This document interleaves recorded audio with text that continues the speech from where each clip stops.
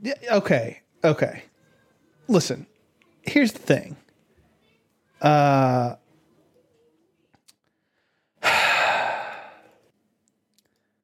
You say that it is crazy that there were better games out there. Uh-huh. You voted for Pokemon every single fucking time, didn't you? Let me look, because there was genuinely one time I did not vote for Pokemon. All right. No, I voted for Triangle Strategy against Pokemon, so you can eat my whole ass. Eat your entire ass. Okay. I mean, fair enough. What about Starfield? Is that what went up against Pokemon? Yeah, I definitely voted for Pokemon on that one. And then Stray. It went up against Stray too, right? I voted for Stray. Oh, okay. Yeah. I really cannot wait for that game. I'm really excited I think Stray. that game is going to be a lot better than it has any reason to be. Yep. I am right there with you. What is the focus? Like, I know you just play as a stray cat, but like, what? Like, do we know any more details about it other than that? I mean, that's all I know. Oh, that's kind of all you need to know. You're not wrong. What did Pokemon go up against first? Forspoken. Oh yeah, fuck that game. I definitely voted for Pokemon on that one. Dylan, what did you go? Oh, I'm sorry. What? What in the first round, Pokemon or Forspoken? Pokemon. Okay. What about against Starfield? Pokemon. What about Triangle Strategy? Pokemon. You're the reason that Pokemon is in the finale, you son of a bitch. I am one person. But did you vote Pokemon over Stray? No. I'm pretty sure. I don't know how Pokemon beat Stray. Dude, I'll tell you exactly how. Okay. I'll tell you exactly how. Hold on. I told Kayla, make sure you go in and tell everyone who follows our page at work to go and vote for Stray. And she said, okay. And then did not do it. I will say all Kayla's fault. I know that I can't remember which game it was up against, but I know at least at one point where Pokemon was up against something, I told Madison about it, and I was like, hey, just go on, your main account and, go follow Kosher Bot if you haven't already, you dumb bitch, and vote for Pokemon. Well, she took that as, okay, I'm going to use all 3 of my Instagram accounts to vote for Pokemon. Was it against Stray? No, it wasn't against Stray. She would have definitely picked Stray. I think it was when it was going up against Starfield, because I think, if I remember correctly, Starfield, that round was really close. Yeah, I think shit on, didn't it? I mean, until Madison voted with fucking 3 or 4 accounts. Yeah. She was like, fuck the rules. Fuck the rules. And I was like, I mean, we don't have any rules saying that you can't vote with multiple accounts. Listen, I'm not going to lie to you. I did it. I voted for. I still have access to all 3 Instagrams I voted for. Okay, because now I don't feel so bad voting 3 times too. Yeah, I voted twice on all mine. No, I don't. Are we the only ones who voted? Yeah, I'm starting to wonder. I think it was us, Tawny, and Justin, and that was pretty much it. Look, those little shitheads we need to talk about, because I've just found out some dire information. The whole betting on us thing is not a joke. About what? Wait, what? They've bet on us about who completes this challenge. Oh, Wait, are you serious? I was talking to Jeff about it today in stream. Unless he is fucking pulling my dick, dude. I was like, let me ask you. I was like, on some real shit. 3 of us would lose. I said, on some real shit, are there some betting shenanigans going on? And he was like, oh, there's definitely betting going on. Money never sleeps. Oh, that's just Jeff being Jeff. No, I don't think so. I think that was directly between him and fucking Justin, because Justin's the one that keeps asking me, hey, man, how you doing on that challenge? Why the fuck would he care? Because he bet on you to win. Yeah, because or to lose. Oh, man. It's happening. I already know that everybody in that Discord bet against me winning or against me completing the challenge. So That's a what do given. you think? So if they're betting, what do you think they're betting on? Like whether or not we'll all complete it, or I don't fucking know. Let's find out the rules. Judging by some of the conversations I've seen in the Discord, I think they bet individually on who they thought would actually finish the challenge. It was like their prediction episode. Because I specifically remember seeing Tawny bring me up, and he was like, "Look, I love the guy, but it's just not fucking happening." Oh my God. I mean, but isn't he right though, Austin? I mean, considering I haven't completed a single game yet, and it's February, probably not. Oh shit! Is it February? It'll be next January week. 26th. So yeah, basically. Yeah, essentially, round up. No, if that's really happening, dude, my Now I God. have to win. Now I have to finish all these. Yeah, you're gonna make someone rich. I really should have put Pokemon Arceus on my list, and I'm kind of kicking myself in the nuts that I didn't. Yeah, Well, but either way, we're gonna have to play it. Fuck me. I mean, I was going to play it anyway, so it doesn't fucking matter to me. I fucking wasn't though, Austin. Well, too bad. You are now, bitch.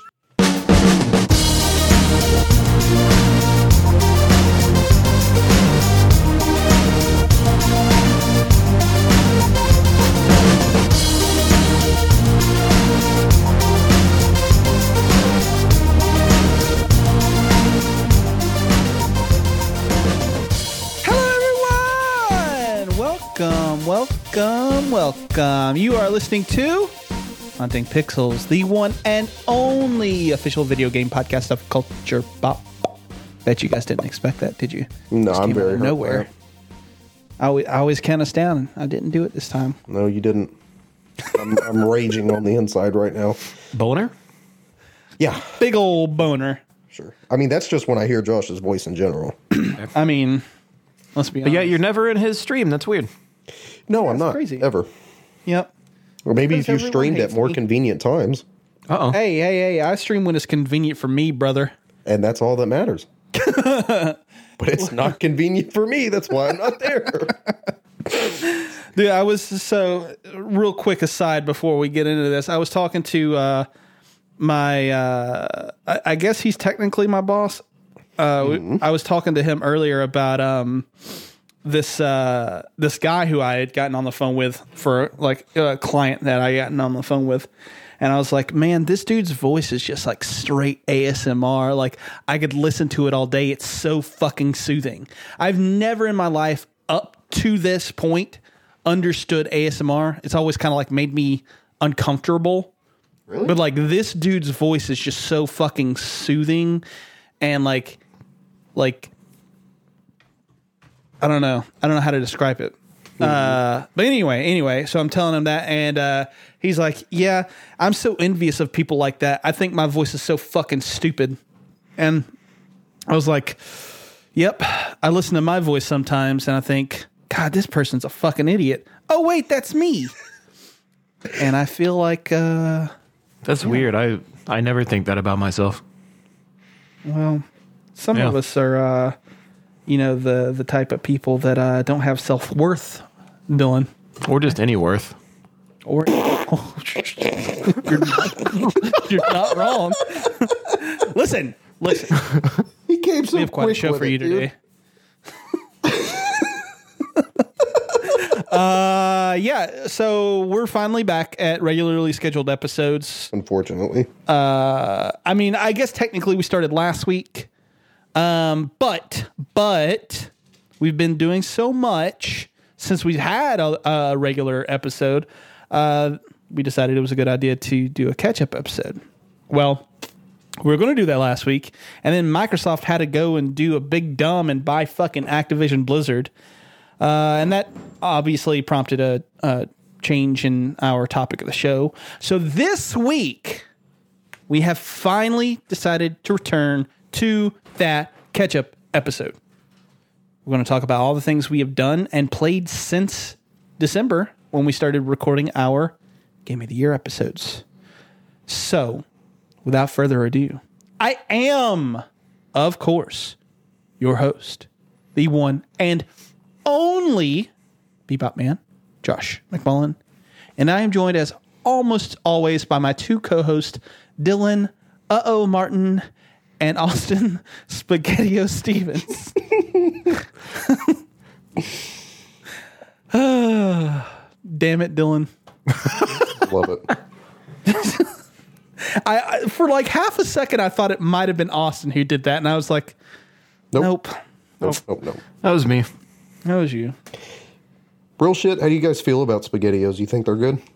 No, I don't fucking think they're good. That's the right answer, Dylan. I used to Okay. love them when I was a kid. I can Dude, see they're... that. My kids eat them all the time, and I think that shit smells like fucking Play-Doh, and it makes me want to burn my house down. Dude, it smells So awful. gross. I don't know how anyone eats that shit. My niece doesn't even heat that shit up. She just eats it straight out of a can, and I'm like, you're an animal. When you said I don't know how people eat that, my first thought was like, people eat Play-Doh? Did you ever try it as a kid? Like take a bite? Play-Doh? Yeah, I think I did. 100%. Dude, that was the dumb worst day of my fucking kid. life. It's disgusting. Yeah. It's not That's at all. fun it fact, doesn't- Play-Doh's not allowed in my house. Really? I think it smells awful. It makes me want to peel my skin off. It's not allowed in my house. It's a Can I weird peel one. your skin off? I don't know. Just for okay. fun? I don't Yeah. know if there is a Absolutely. smell out there that makes me feel that way. It's gross, dude. It's such a gross, like nauseating fucking smell, and it mean, I get gets on that. everything. You can't get it out of shit. Like Oh, you get that cigarette. shit in your carpet, it's done. That's cigarette smoke to me. I will fucking kill cigarette myself. smoke's so gross. See, I'm the opposite. I love that shit. I know, you little addict. I adore it. Yeah, women who smell like cigarettes are just like 10 out of 10, top tier. Just love random it. question. Women who Did your smell mom like smoke? cigarettes usually have STDs. You know what? Okay. I'm cool with that. My question was As long as it doesn't have an age, appropriate it's curable. beforehand. Well, back to my question. Did your mom smoke? Mine, no, Okay. no one in my house smoked growing up. I just always associated myself with nasty people, so I just came to like the smell. Okay. I'm doing great. Good. That's good. Good. Glad to hear that. Are you over all your sick shit? Like COVID, yes. Yep. All that's gone. He said everything else. No, it's still there. Yeah. Yeah, Yeah. I was gonna say, what about all the other stuff that's wrong? No, with that's most definitely still there. He said, In no, I'm every still facet. depressed. Still depressed, still anxious, still a little freaky, you know. Oh, But I am also excited. okay. Are you when you say freaky? That was the Do first you time. mean you like cigarette smoke on women? I don't think that's freaky. I think it's just kind of gross, but Oh, it's disgusting. Did you say gross and that's your fetish? yeah, I can have a fetish and still admit that it's gross. I know what I'm Anyway. about. Okay. I am excited though. For what? Okay, thank you. Second try, I got it. Because I'm proud to announce that thanks to our official, unofficial lawyer, we have a new sponsor, an Archie's Palm Chief Palace, where you can get the happiest and saddest days of your life by picking up a puppy. Is that what you've tried to set up for like 3 times now? Yeah, it was twice, but yeah. It's a great time. Good job. Yep. I just I love all of our sponsors. If I have only them we'd on ever get the- sponsored. Have him on the hotline right now. We might have some other news by the end of the podcast. We'll see. please Awesome. no, Jeff. We'll see. Please no. I'm saying that like he's fucking here. Well, he's is like my spirit. Jamie. You know? Hey, Jeff, pull that up. Guys, I watched Ghostbusters Afterlife. Oh, we're Yeah. just jumping into this shit now, man. Okay. How was it? It was good. Don't act like you care. I don't. I've never doesn't. seen any of them, so I don't. You're There's only what's one. wrong with millennials, or Am I whatever. a millennial? He's a zoomer. He's a I and I don't are know what that millennials. means. I don't know what any of it means, but just for Tony. Yeah, Have some no, class. I don't believe so, sir. Listen, we have been doing this for 54 fucking episodes. Yeah. There's no class. Come on. The class is out the fucking window. This shit's been gone since like Never episode in the 2. window. It was never in there ever. All right. Anyway, so yeah, I watched Ghostbuster Afterlife, and I enjoyed it. Wow. How did the sexiest man in America do? Paul Rudd? Yep. He was great. He did everything that he was asked to do. He was acted? typical Paul Rudd. yeah. Yeah, so I obviously this is a movie that takes place some 20 years, 30 years after the events of like the second movie and everything.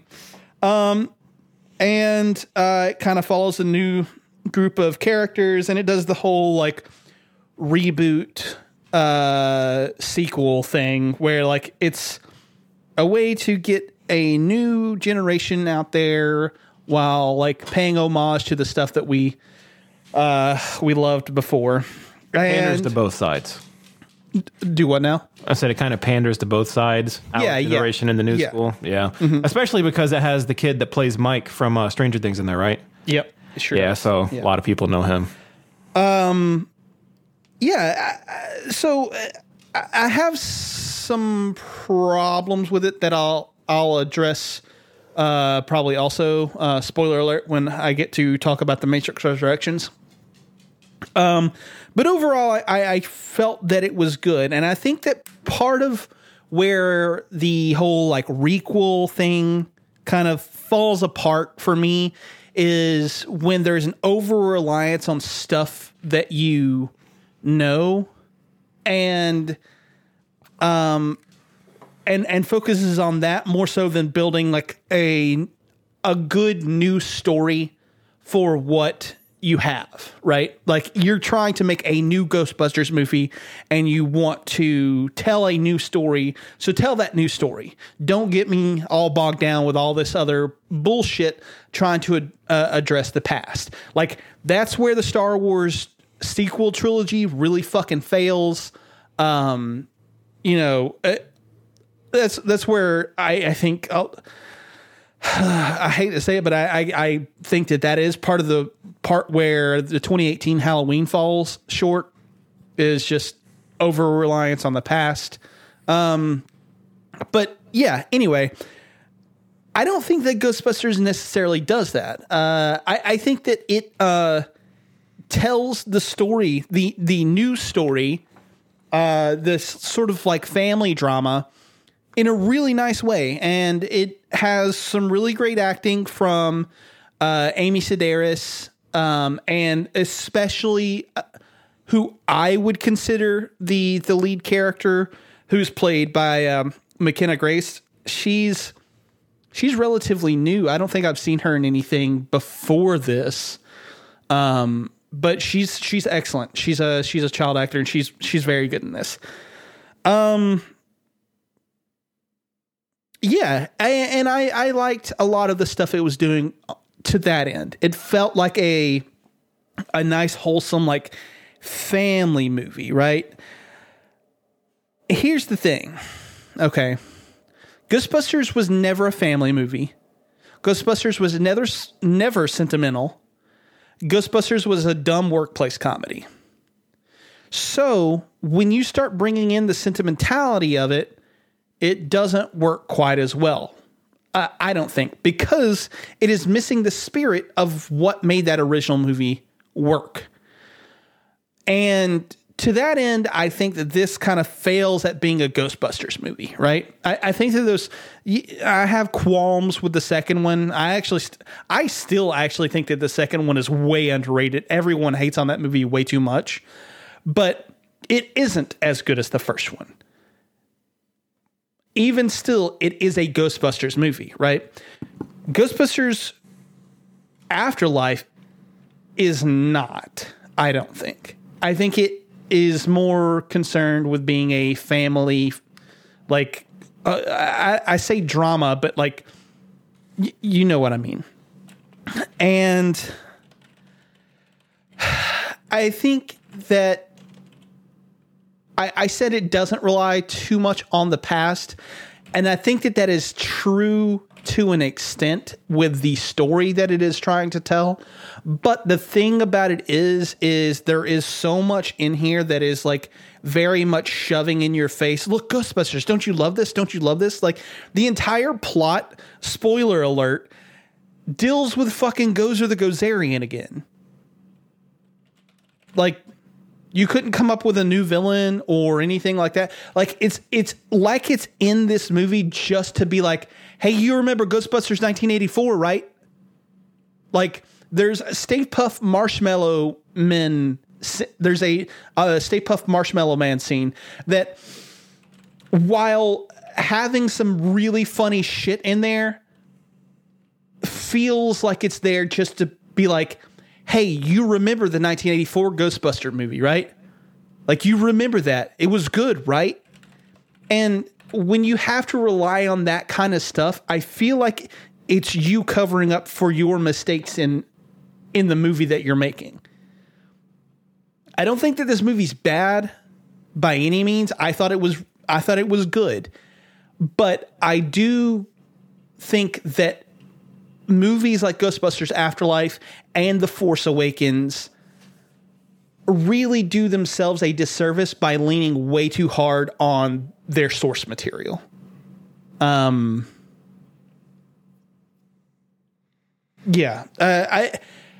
feel like I was really harsh on it there at the end. But I do want to reiterate, I did really like it. Like, I really liked it a lot.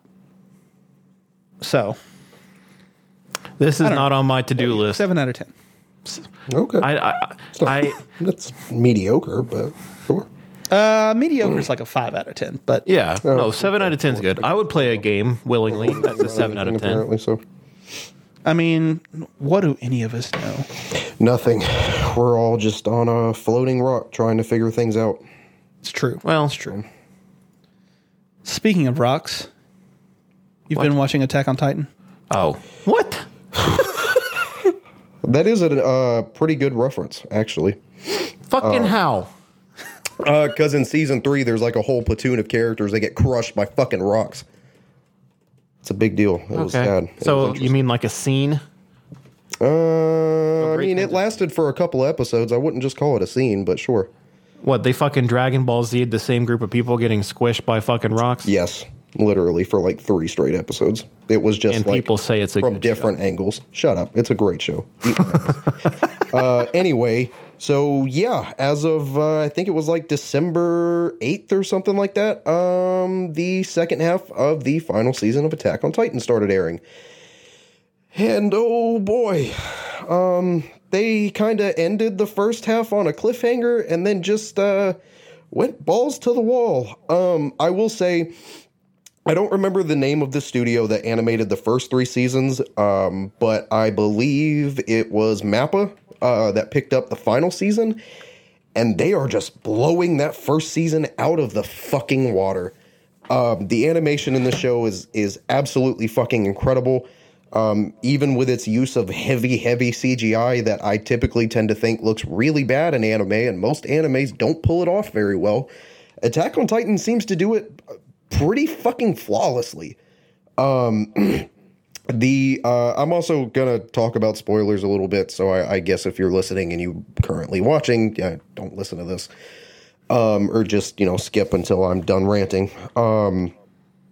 At this point in the story, essentially what's going on is all of your main group of characters from the first 3 seasons have realized that they are not what's left of humanity, and there's an entire world that fucking despises them. There's a YouTube channel called Wisecrack where they kind of broke down the philosophy behind the climax of Attack on Titan, and essentially what's happening is Eren has essentially become the main antagonist, kind of just completely unhinged and chaotic, and it's just saying fuck you to everything and everybody. And at first you kind of think, he kind of makes you feel like, or kind of makes you think that his whole plan is to end the suffering of his race by pretty much making them unable to have children and continue on with their race. He was like, if our race dies, there's no more of its suffering. Apparently that's a real ideology that people have called antinatalism. That was cool to learn about. Had no fucking clue that existed. But now you're at this point in the season, you're kind of starting to realize that's not Eren's main goal. His goal is to just kill everyone except for the people from his island. Everyone else in the world is going to go, and it's kind of just up to everybody else to put him back in his fucking place. I already know how the show ends because I read the manga. The manga finished up last year. It's great. Apparently, from what a lot of people are saying, like leaks and shit like that, apparently the anime is actually going to end differently from the manga, and it's going to pull a time loop kind of scenario, which is fine, but Evangelion did it first, and I kind of don't care anymore. But it's really, really good, and you should check it out if you haven't already. What do you mean pull a time loop? Because I know how it ends, but what do you mean? So essentially, because the biggest piece of evidence that people use is the first episode of the series actually starts significantly different than the first episode of the manga. Both of them are Eren waking up from a dream, but waking up from a completely different dream. And I don't really know how to explain it without super heavy spoilering everything.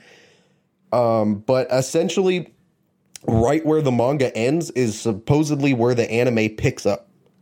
So if you said the ending, it kind of just goes off from there.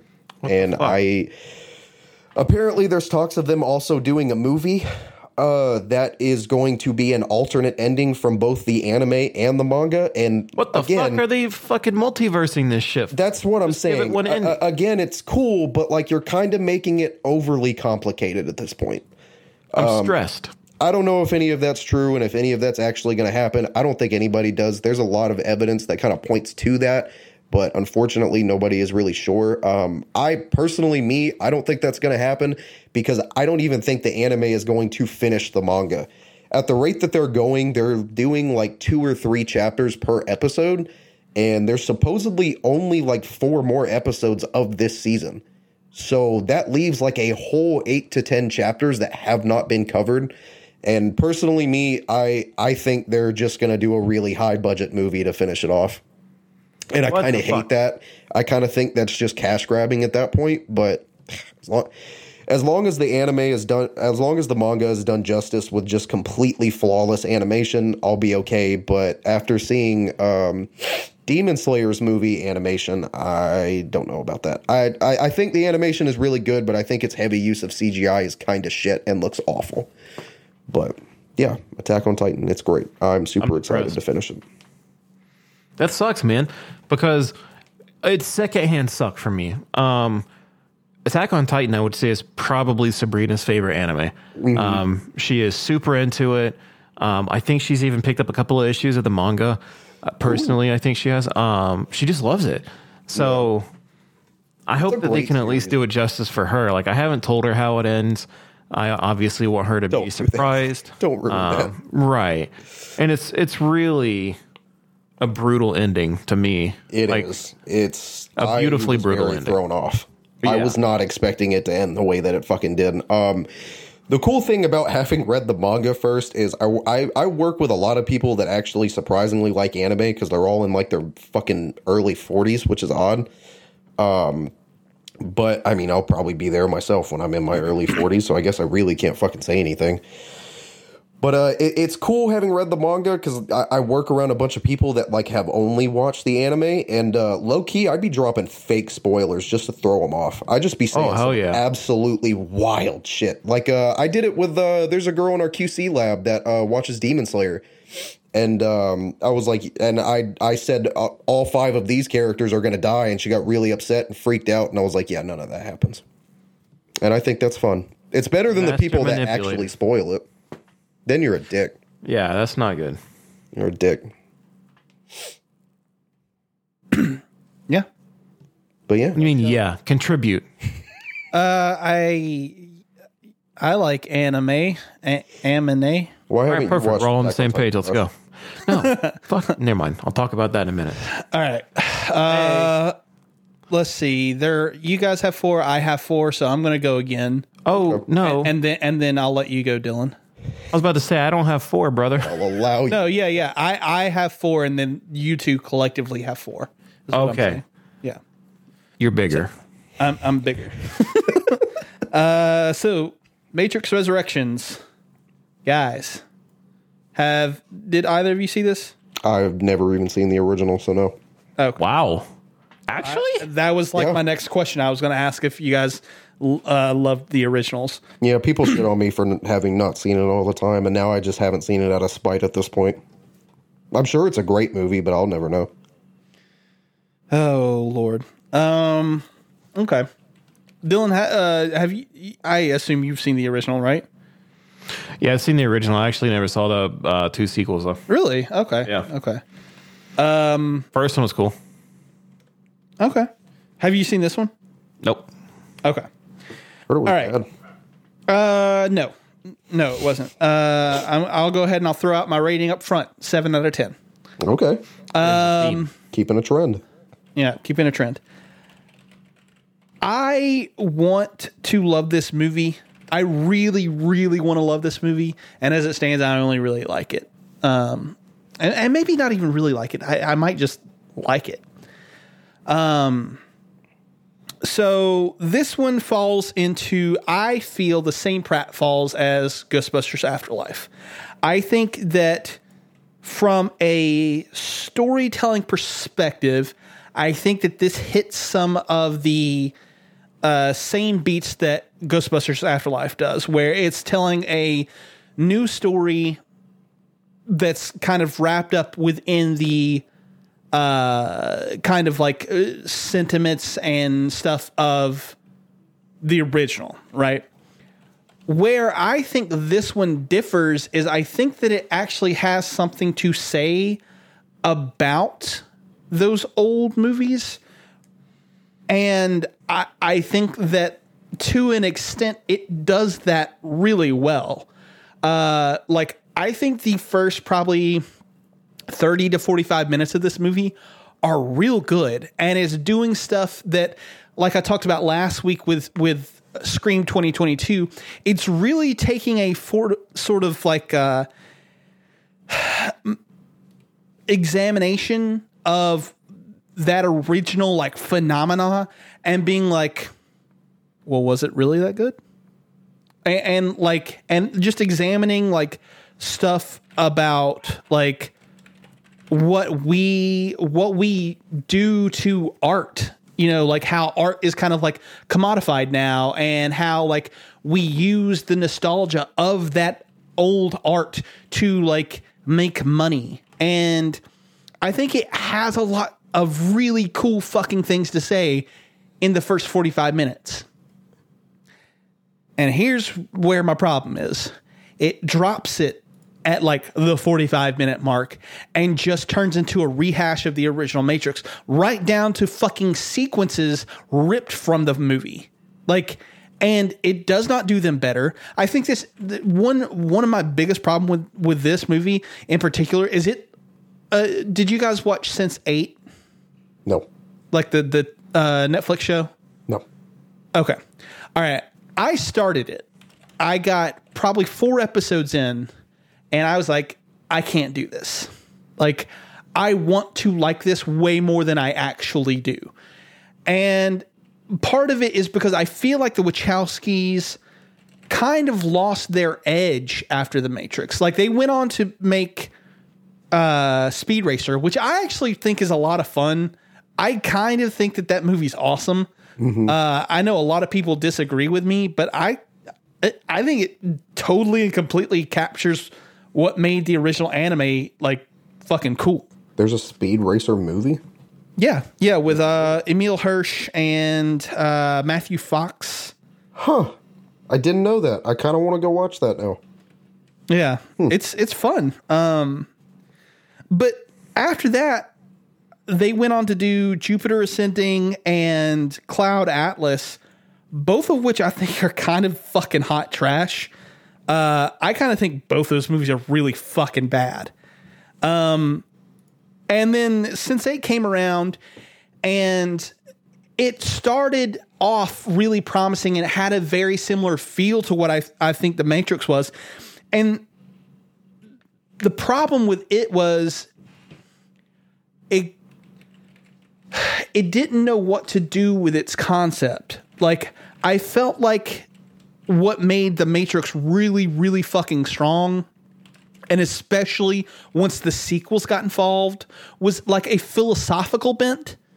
And I don't think that Sensei ever really wanted to fucking do that. And the action sequences in it fucking sucked. I don't know. I know I'm in the minority on that. But you know, whatever.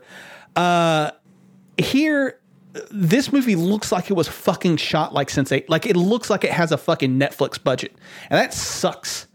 Because I remember watching Matrix in, 2000, 2001 or whatever, and thinking, this is the coolest fucking shit I've ever seen in my entire life.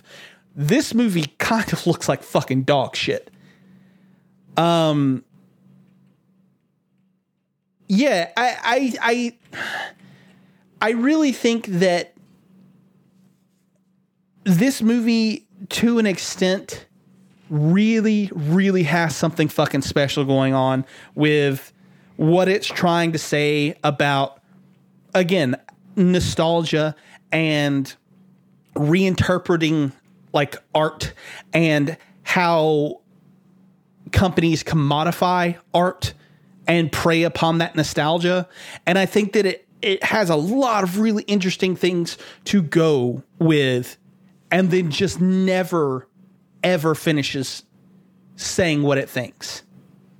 And that's really unfortunate, because I think that the Wachowskis have some interesting shit to say, but this doesn't let them do it.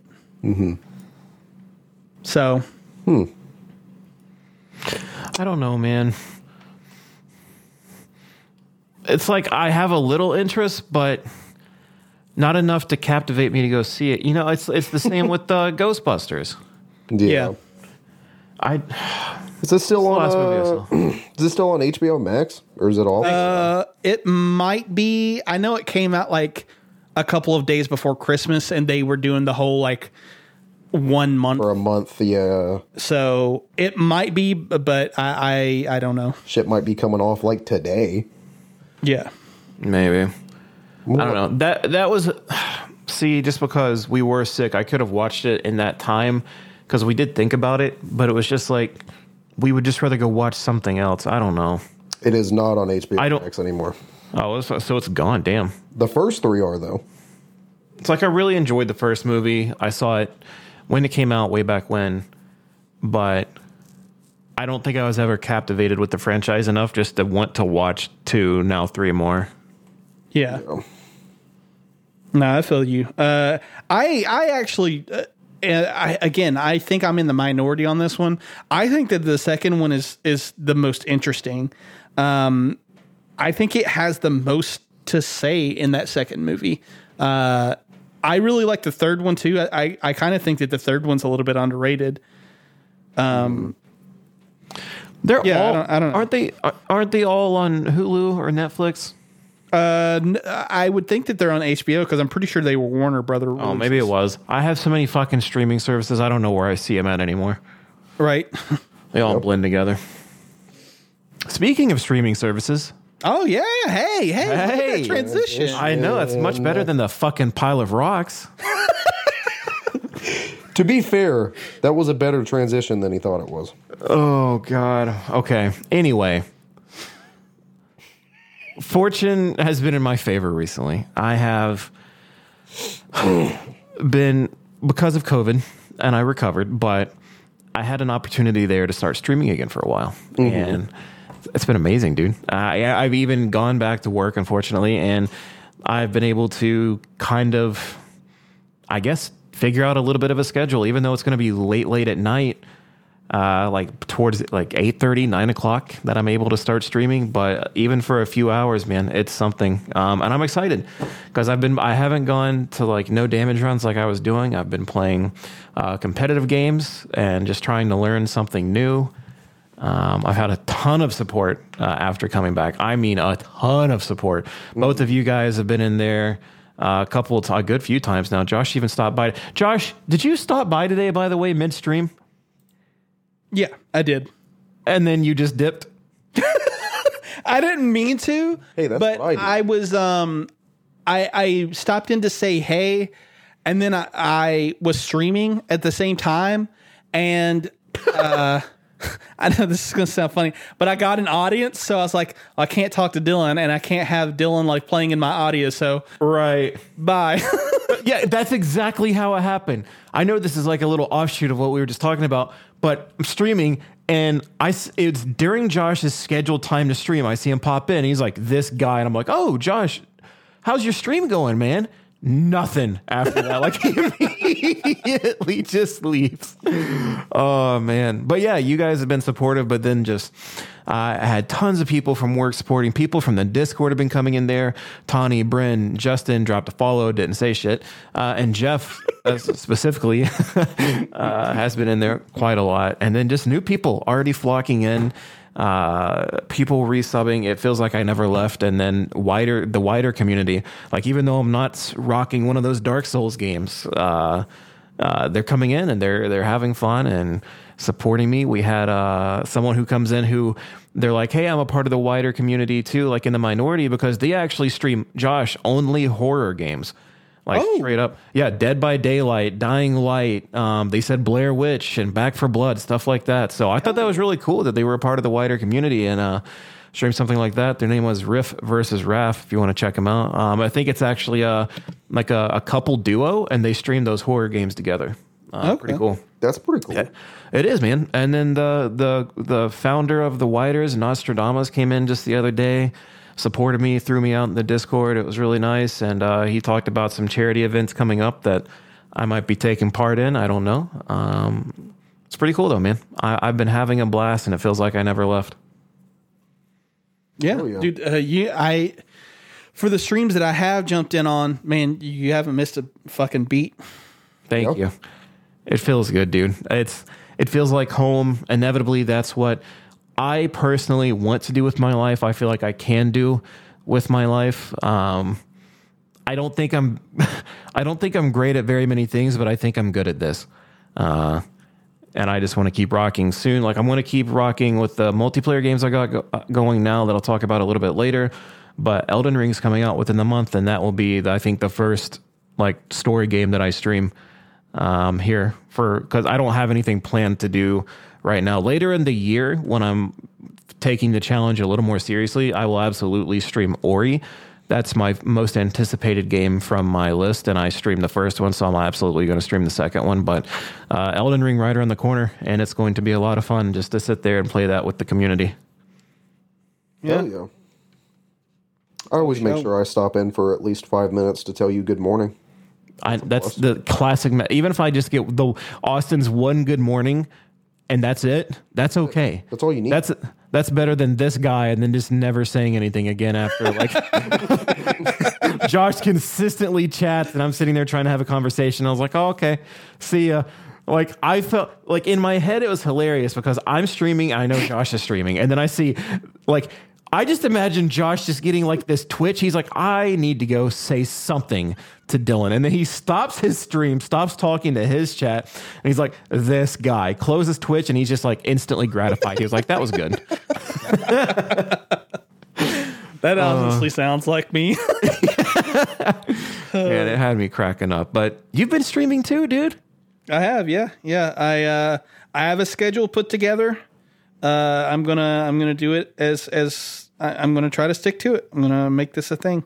Oh, yeah. It's really enjoyable because, so the thing that I like about watching your streams is that you don't have to have a chat going in order for you to keep talking, because whether I'm saying anything or not, you're actively reading, commentating, informing about what's going on in the game. So that's the kind of streamer I like, where you don't need anything from a chat. A chat enhances the experience because you're also responding to them, but you keep going through your streaming. Yeah, I definitely try for sure. Because I know when I watch, when I do watch streamers, I notice when people are uncomfortable and they just don't talk. Yeah. And I don't want to make people who are watching not, like, if they wanted to play Final Fantasy the way that what I'm doing right now. They could just go play Final Fantasy. What am I bringing to the table? What am I doing to like keep them engaged? That's how I feel about it. Yeah. It's good, and that's how I like to look at it, because only you can provide the experience that you're giving on your stream. Only you can experience the game the way you're going to, and that's what I like watching about people. If you don't want to talk, that's fine, but like you said, I can just go play X game if I wanted to, so have something going. Yep. Oh, yeah. Speaking of having something going, I watched Red Rocket. Is that a dog penis? Everyone keeps saying that, man, and yes, it is, but no, Is that what it's about? no, it is not. But it does involve penises. Actually? Yeah, there are at least two scenes where there is dong hanging. Big or Oh small? shit! We get a little phallic. Yeah, it's like it's a fucking nice sized dick. I'm not gonna lie. Okay. Damn. I'll check it out. Describe it for me. This might be the only movie you ever present that I watch. This man heard dick and he's there for it. I'm interested. there for it. He caught my attention. My God, dude. So, Red Rocket is the new movie from Sean Baker. Sean Baker is the guy who was behind the Florida Project, which is one of my favorite movies of 2017. He is behind the movie Tangerine, which was shot on an iPhone 5 or maybe a 6. I don't remember. About the transgender prostitutes. I really like this dude's movies. I think that he is doing something completely different than almost everything else that you see in like movies today. When he makes his movies, he goes around and there are some like actual actors in his movies, but a good amount, if not all, of the supporting cast in his movies are always local people that he finds in the shooting locations. So it brings a different sort of, I guess, flavor to his movies. It definitely makes them seem way more realistic. So this one in particular is about a, how do I want to describe this dude? A real piece of shit. His name is Mikey, and basically the movie starts off with one of the greatest.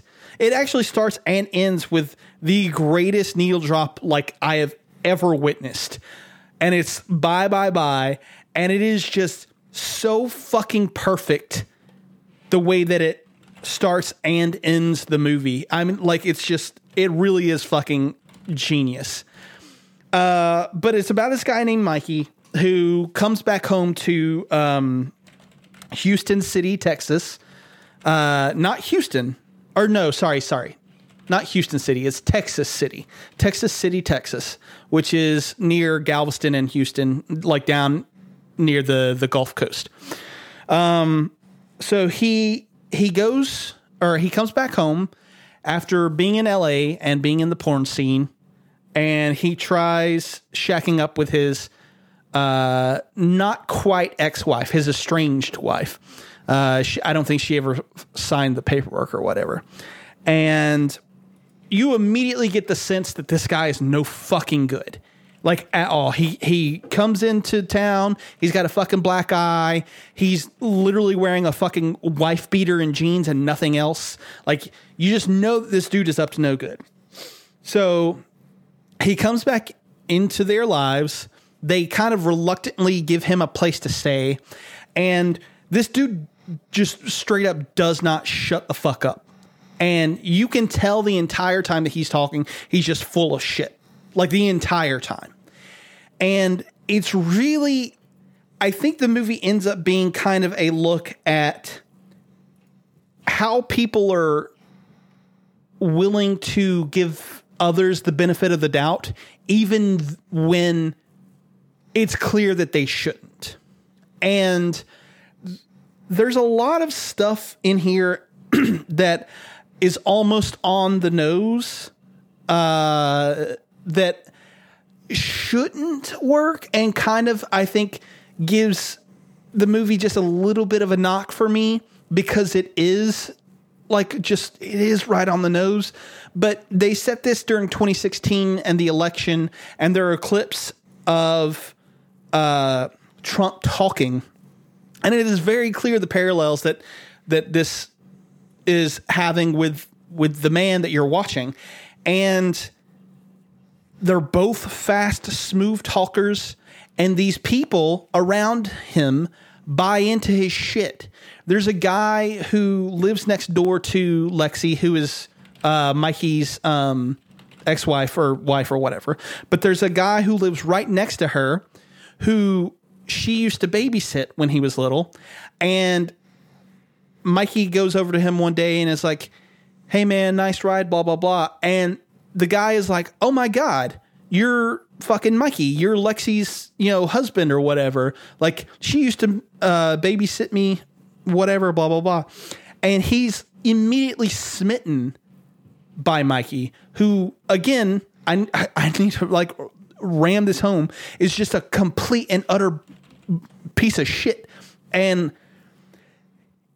this kid, for lack of a better term, is immediately drawn into him.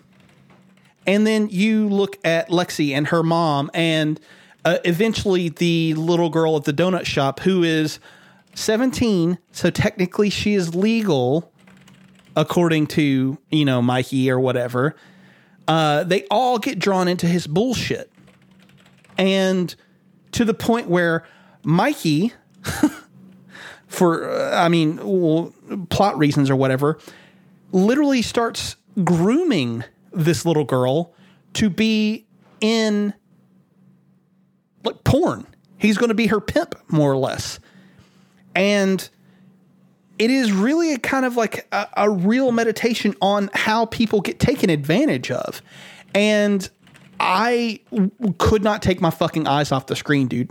It was the performance from Simon Rex as Mikey is just flawless. If this dude does not get nominated for Best Actor, it is a fucking crime. He's so fucking good in this. I really loved pretty much everything about this fucking movie. And the ending to this movie, I won't give away, but it is perfect. And it is very much in the same exact vein as the ending to the Florida Project. Sean Baker has made another masterpiece. This movie's good. This movie's great. This movie's fucking excellent. 9 out of 10. Loved it. Fuck yeah. I'll probably check it out. Sounds really cool. Yeah, and I said that about the last movie you talked about, which was the Florida Project from him. I did truly add that to my queue to watch. So this might just be another one on there. I still haven't watched it. I just fully intend to. You just know me by this point. Yeah. No, I feel that. No. I actually, real quick, before we move on, there was a review I had pulled up specifically for this. And I think it sums up the movie really nicely. It says it's 130 minutes of the "what the fuck is that allowed" Vine. I don't know if you guys remember that, but I do. That's funny. So, good stuff. What did you say this movie was on? Is it on? I'm sorry if you said it. I saw it in theaters. I'm sure it's going to be. Okay. I'm sure it's going to be on VOD soon, because this was a very small movie. That means video on demand, Austin. Yeah, I know what VOD I'm means. just making, okay. Thank you. Catching you up. Thank you. Thanks, Dad. Thanks, Dad. No problem, son. Austin, tell me about JoJo's Bizarre Adventure. Speaking of dads and lineage, I guess I tried to make that make sense. I don't know if it did. You're doing great. Yeah, this is an anime I put off watching for a really long fucking time because I despise its fucking fan base. They are kind of the worst. They're not quite as bad as Attack on Titan, but they're pretty fucking terrible. But essentially what happened was, back in like late November, early December, we were hanging out with my good buddy Johnny, who has appeared on this podcast, and his girlfriend, and they were asking us if there were anything we were currently watching. And, we said no, just kind of rewatching stuff that we, know that we really liked. And she was like, oh, well, you should try JoJo's Bizarre Adventure. I think you would really like it. And I was like, no, probably not. I would probably fucking hate it, just like I hate everybody who likes that show. And then I had a bad day at work, and I just started reading the manga on Shonen Jump, and I instantly fell in love with it. I think this series is fucking fantastic. It is essentially a generational story about a family called the Joestars and their never-ending fight with an undying evil, and it's really great. I am at part 4. I am halfway through part 4, and I'm struggling to get through it because I really don't care about part 4 as much as I did the first 3 parts. Really? Yeah, dude, it's like Josuke is just not doing it for me. Like, I don't think he's as good as of a protagonist as the previous 3 Joestars. I personally, Joseph is my favorite. I love part 2. I think part 2 is, even on its own, I think part 2 is a fucking masterpiece. I love every second of that shit. And then part 3 came along and kind of introduced the whole stand concept, which, part of me kind of feels like Persona just kind of ripped that off. I'm not gonna lie, because they work essentially the same fucking way. Yeah. Stands are basically personas. Pretty fucking much. And yeah, dude, I really like it. Apparently there's like 9 parts, even though I'm pretty sure only up to part 6 has been animated, and I keep seeing clips of part 6, and I want to just skip everything and watch it so bad because it looks so good. But I'm going to try to get through it. I'm going to try to get through part 4. I almost can't even really talk about it because I'm struggling to remember what even fucking happens in part 4. I am so disinterested in it. But everything else is great. This is a phenomenal anime that blew me out of the fucking water, and I think everybody should check this shit out. It is very good. And that's it. I'll have more to say when I'm fully caught up with everything in like 2 years. Okay. 2 years, goddamn. Because it's how like, fast did you finish Naruto again? No, it was you read it. Yeah, that's 2 weeks. What it was. Yeah, I read all fucking 700 chapters in 2 weeks exactly. Jesus Christ. So I don't know. Maybe I can do that with JoJo. The problem with JoJo is every single part, like as far as the manga goes, every single part, the chapter count doubles. And it gets fucking. I think the only exception to that is part 5, Golden Wind. That's actually the shortest part. It's only like 30 chapters long. But god damn, part 4 is just so fucking long. But I'll get through it eventually, and then I'll talk about the show again and kind of give my full thoughts on everything once I get to everything that's been animated so far. So, but it's great. Everybody who likes anime should watch this show because I think it's a masterpiece. How do you feel about it, Josh? I know you've watched it a little bit. Yeah. So I've only seen through season 4, I think. Season 5's the one that just came out, if I'm not mistaken, right? Part 6 with Jolene. Okay. So I haven't seen 5 or 6. I really like fucking JoJo's Bizarre Adventure a lot. I really think that the animation for season 1 is kind of a turnoff because it doesn't necessarily look good. It's kind of limited. Doesn't. Yeah. But as it goes along and keeps like picking up, I feel like each section, or not section, but like story, like season, whatever you want to call it, gets better and better and better. Oh, for sure. And I kind of, to an extent, think the stories do too. I really like part 1. I think part 1's a good sort of like entry kind of start to it. Yeah, and it's almost like an oddball sort of shonen thing. Oh, for sure. And then 2 really kind of starts to take it in a different direction, and they're more like characterizations for everyone in there, but 3 is where I think it really hit its stride. Yeah. And 3 and 4 I fucking love. I love both of those. Part 3 is great. The final act of part 3 with Jotaro and Dio is just fucking fantastic. Yeah. Every bit of that fight is incredible.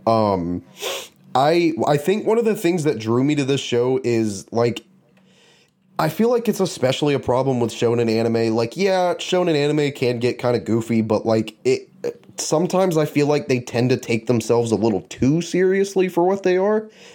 And I feel like JoJo doesn't do that. It's a very off the wall, just kind of goofy bullshit show that kind of goes in with everything. And I feel like it balances the seriousness along with the goofy oddball bullshit really fucking well.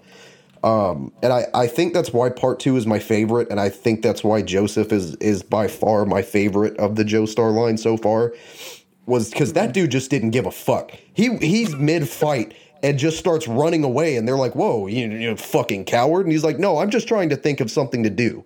So I'm going to run away from you until I figure this shit out, and then I'm going to come back and kick your fucking teeth in. And it's awesome. I love Joseph for that.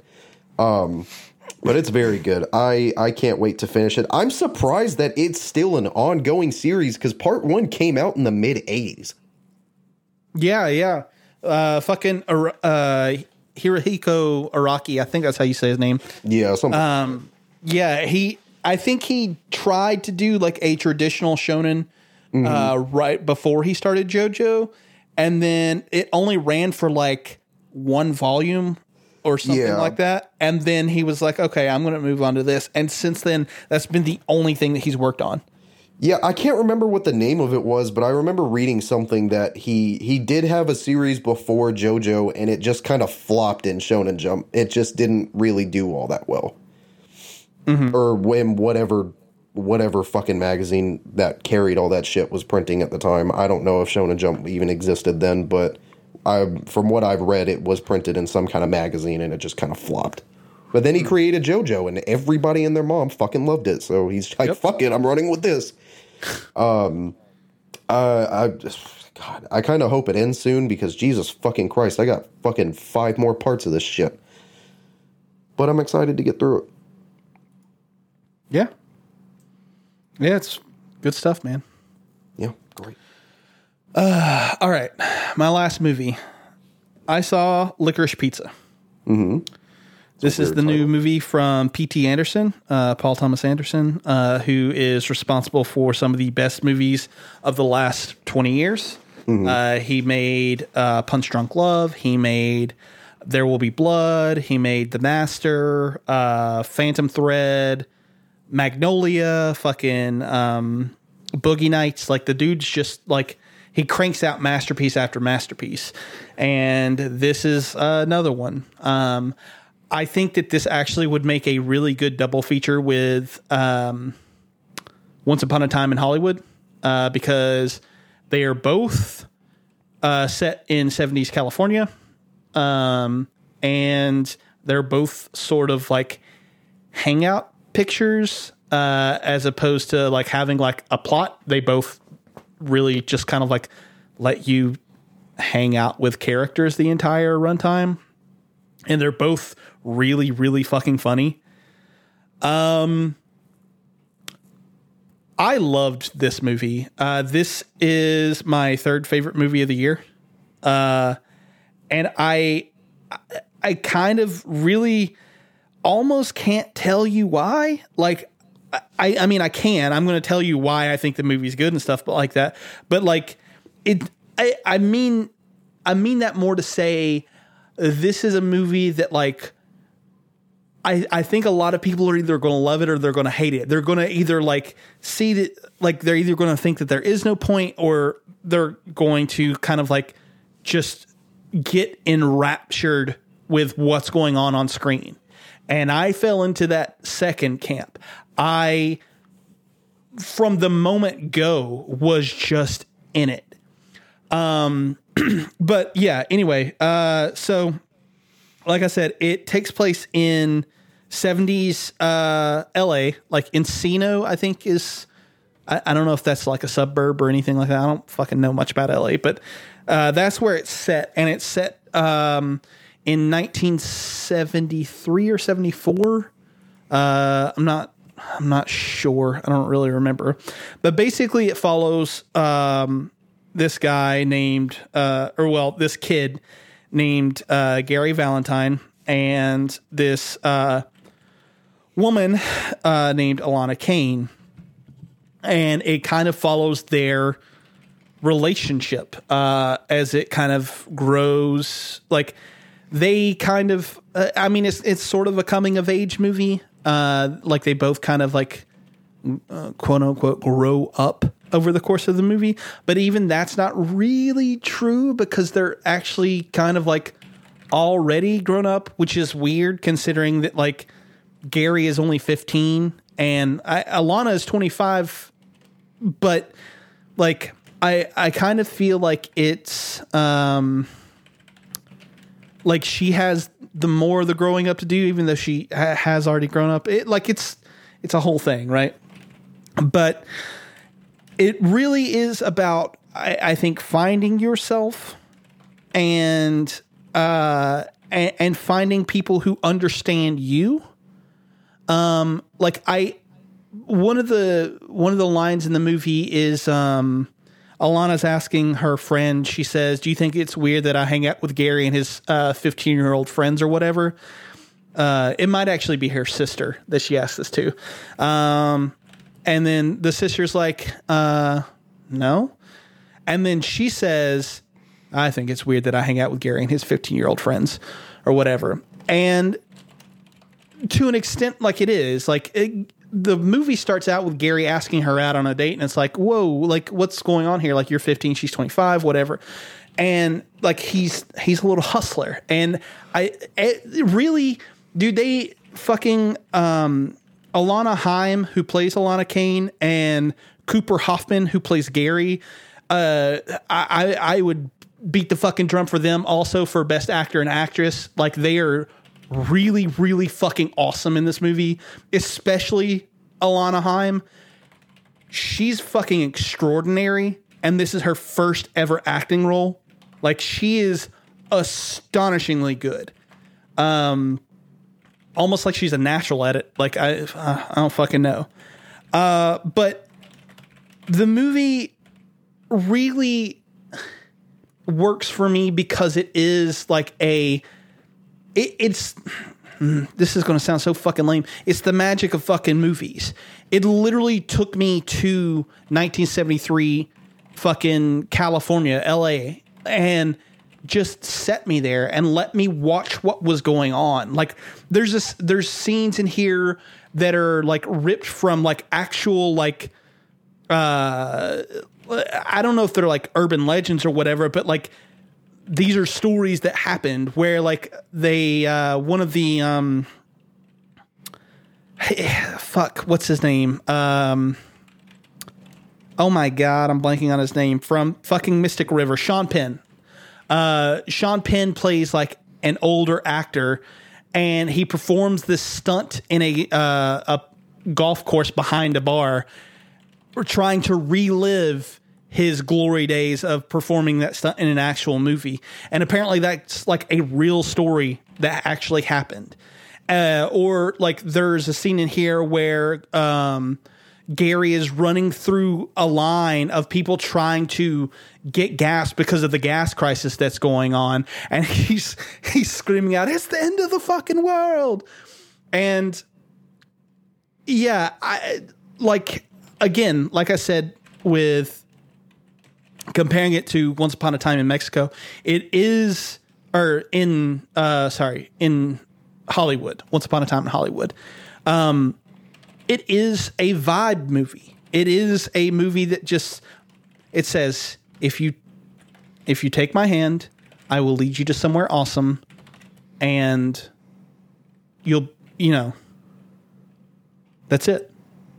I'll show you cool things. And it does. And I loved it. I loved the needle drops in this. I loved really the music in general, not even just the needle drops. I loved the performances. Bradley Cooper is in this, and he is so fucking funny. He steals the actual show in his 2 scenes. I think he's in the movie in 2 scenes. He is so fucking funny. I loved this movie from beginning to end. It made me laugh. I definitely cried. It is a fucking great movie. 9 out of 10. Fucking please go see this movie. Or buy it or whatever. Oh, yeah. Yeah. I love to hear you talk about stuff. Why? I don't know. You're very passionate. That's not even a joke. Like, you're passionate as shit. It's like you can make me care about a movie that I know I'll never watch. Yeah. Honestly. You do in the moment. You make me care about it. You do a great job. You do. Well, thanks. Thank you for that. You're doing well. Which pairs handily with your streaming. That's kind of what I was talking about earlier. Like, you just make me care about stuff. Well, thank you. Yeah. Sweet. Well, you've been watching something, Dylan. So I have to have a huge shout out to Justin Ruiz and Jeffrey Scissortoe for turning me. Well, first off, no, I'll get to the fuck you part of that later. This is the part that I'm appreciative for. They both convinced me to watch Arcane or just dabble in it. And if you don't know what Arcane is, it's made from the same people that made League of Legends. It's Riot Games, and it is based in the League of Legends universe. I can't understate it enough. Like, this show kind of changed a lot for me. I don't want to be as hyperbolic as saying it changed my life, but it definitely changed my view on animation. This has astounding animation, and quite honestly, it's probably the best I've personally ever seen. The artistic style, the animation itself, all of the choices they made, I can't help but describe it any way other than perfect. This tops Into the Spider-Verse in terms of my favorite bit of animated media. I truly fell in love with everything about this. The soundtrack is also on par with Into the Spider-Verse. It always matches the tone of the moment in the show with an incredible pairing of just some sort of song. And it's immaculate. The Imagine Dragons song did make it, it's made its way into media in a few different forms. It's been huge on TikTok and Twitch and stuff like that. It's a fantastic song, but it just kind of captures the moment. It's the intro song, but you hear it again some point inside of the show itself.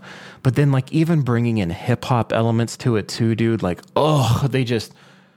they did everything so right, but where it shines is the story.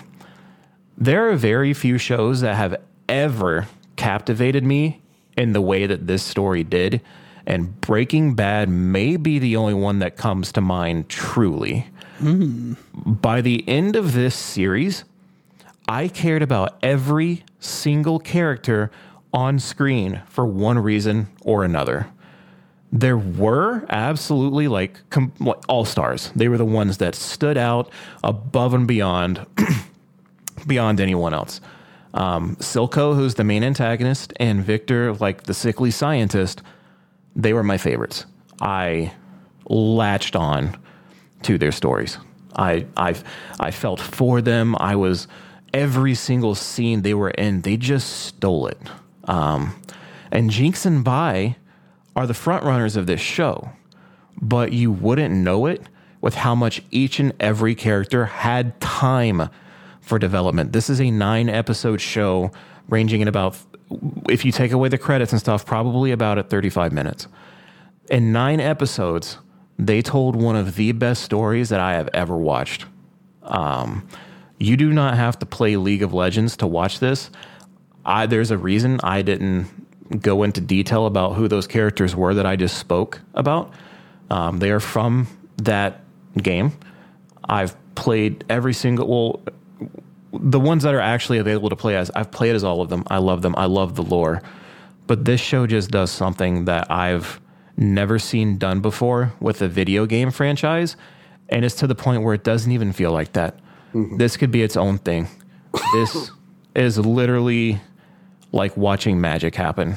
And this isn't a show that I will watch once or twice. This is a show that will just, I can watch this 10 times over and find different details and have just as much fun as I did the first watch through. It is perfection in every sense of the word. Oh, yeah. Shit. That's a ringing endorsement. Yeah. I cannot thank them enough for getting me to take a chance with it, because it's one of those shows where if I watch something, it's usually just kind of in my free time and I'll watch an episode or two. This, I had to watch it in like sittings. I would watch 3-4 episodes, and I finished it within 3 sittings. It was just remarkable, dude. I recommend it to literally everyone. Oh, yeah. Very cool. Awesome. Well, let's go ahead and get into the games that we have been playing. Yes, sir. We'll actually do this in the opposite way. I'll go last. I'll let you guys do, one apiece, and then I'll go. Sure. So who wants to go first, Dylan or Austin? Dylan. Did you say my name? Yeah. For me to go first? Yeah. Okay. Well, let's pick it up with the first game that I actually wound up beating this year, Naruto to Boruto Shinobi Striker. This was the game that Austin vetoed in place of Mortal Kombat 11. And this was a game that was never going to be on my radar. Mm-hmm. I kind of wanted to look at the Naruto games, but I wanted to look at more of the Ultimate Ninja side of the franchise. This didn't really appeal to me. So I was grateful for the opportunity to kind of step out of my comfort zone, because that's in some ways that's what this challenge was designed for this year anyway. Mm-hmm. So that was pretty fun. So some positives about the game are that I truly love the customization aspects. I never felt like I had to spend money to get cool shit, because I was always getting scrolls for doing something. Oh, yeah. It felt really good to unlock stuff and be able to customize my own ninja.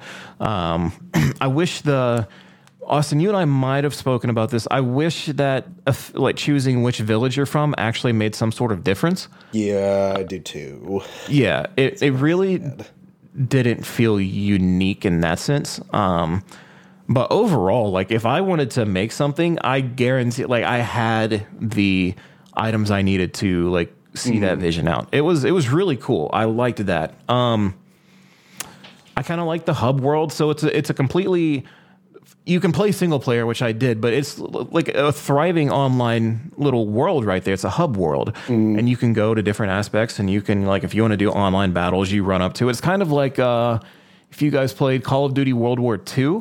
Yeah. There was that hub world, and you could go and do everything. That's exactly like what it was. I forgot they did that.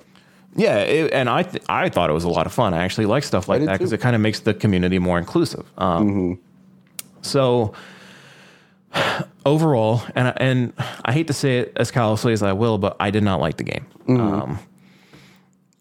When it came down to it, is I wanted it to have more of a story than it did, because it had next to none. I could just replay missions and stuff like that really weren't indicative of anything. There were brief little glimpses of this maybe happened in the show, but it felt like it just felt overly repetitive with no payoff. And I understand that's not the kind of game that it is. I think that I say that and I want it to be like a Naruto Ultimate Ninja. So I feel like I can't be so jaded as to not understand that that's not what this game set out to do. It's more like I set myself up for disappointment wanting it to be in the game.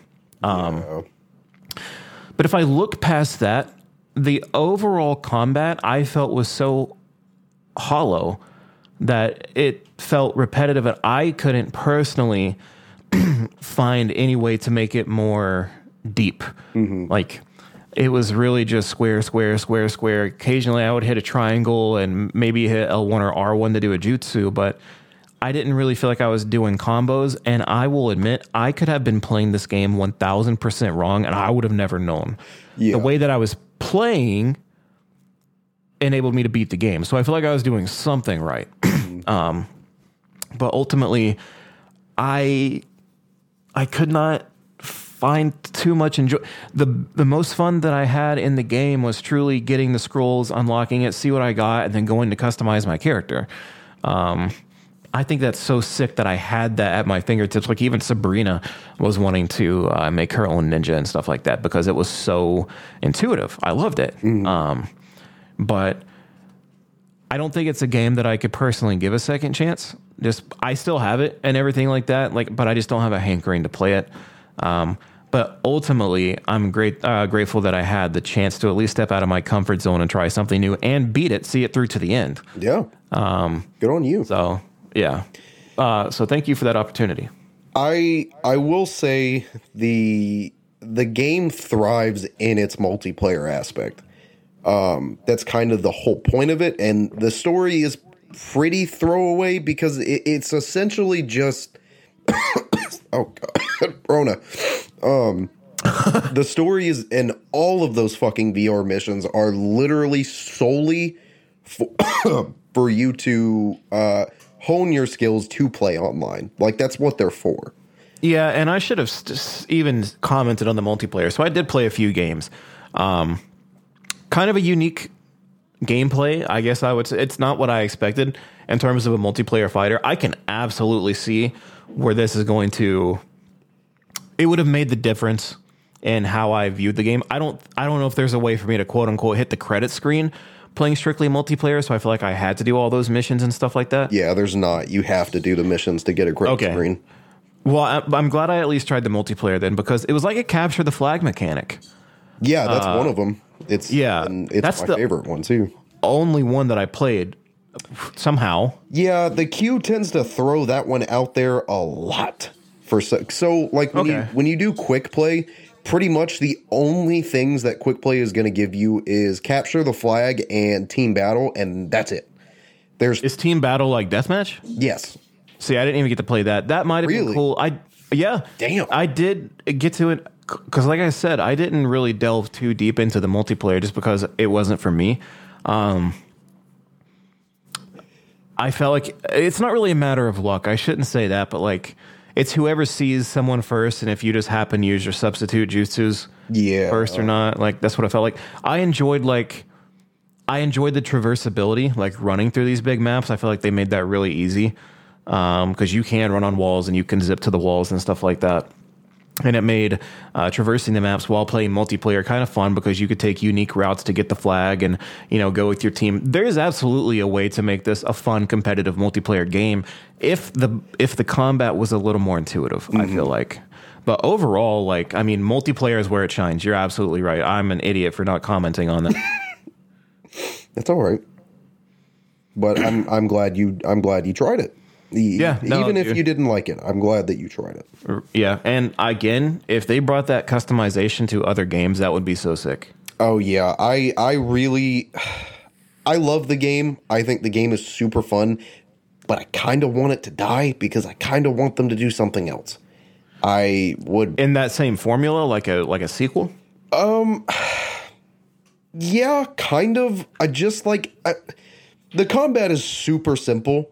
But I feel like the combat for how fast-paced the multiplayer can get in certain aspects, I feel like the combat is fine. I feel like making it any more complicated than what it already is, even though it's not complicated at all, I feel like making it complicated by just adding a bunch of extra unnecessary stuff would kind of really slow down some of the multiplayer matches, because, at Naruto's core, in all the fight scenes, that's kind of what it boiled down to. It kind of boiled down to speed. And that's why Naruto has some of those weird fucking animation stills that it has. Is because that was their way of trying to translate that these characters are moving at such high speeds that they're not able to be seen by people on the outside. And I feel like that kind of fast-pacedness of Naruto is really well represented in the multiplayer. But I would like to see them take everything that's good in this game, make another game, and then fix everything that fucking sucks. Like the story. The story could have been done so much fucking better than what it did. I like that each mission, like mostly the story missions that you get from actual characters, I like that each mission is kind of representation. I don't know what I'm trying to say. Is kind of representation of a specific fight from Naruto, but they're so like they're off. Like they don't quite happen the way the actual story happens, and it kind of throws everybody off. It doesn't really capture the moment. Yeah, for sure. And I would like to see them make I guess something in similar to the Attack on Titan games, if you guys have ever seen any of those. You essentially just create your own character, but then you're thrown into the whole real story of Attack on Titan. And I think that that's really cool.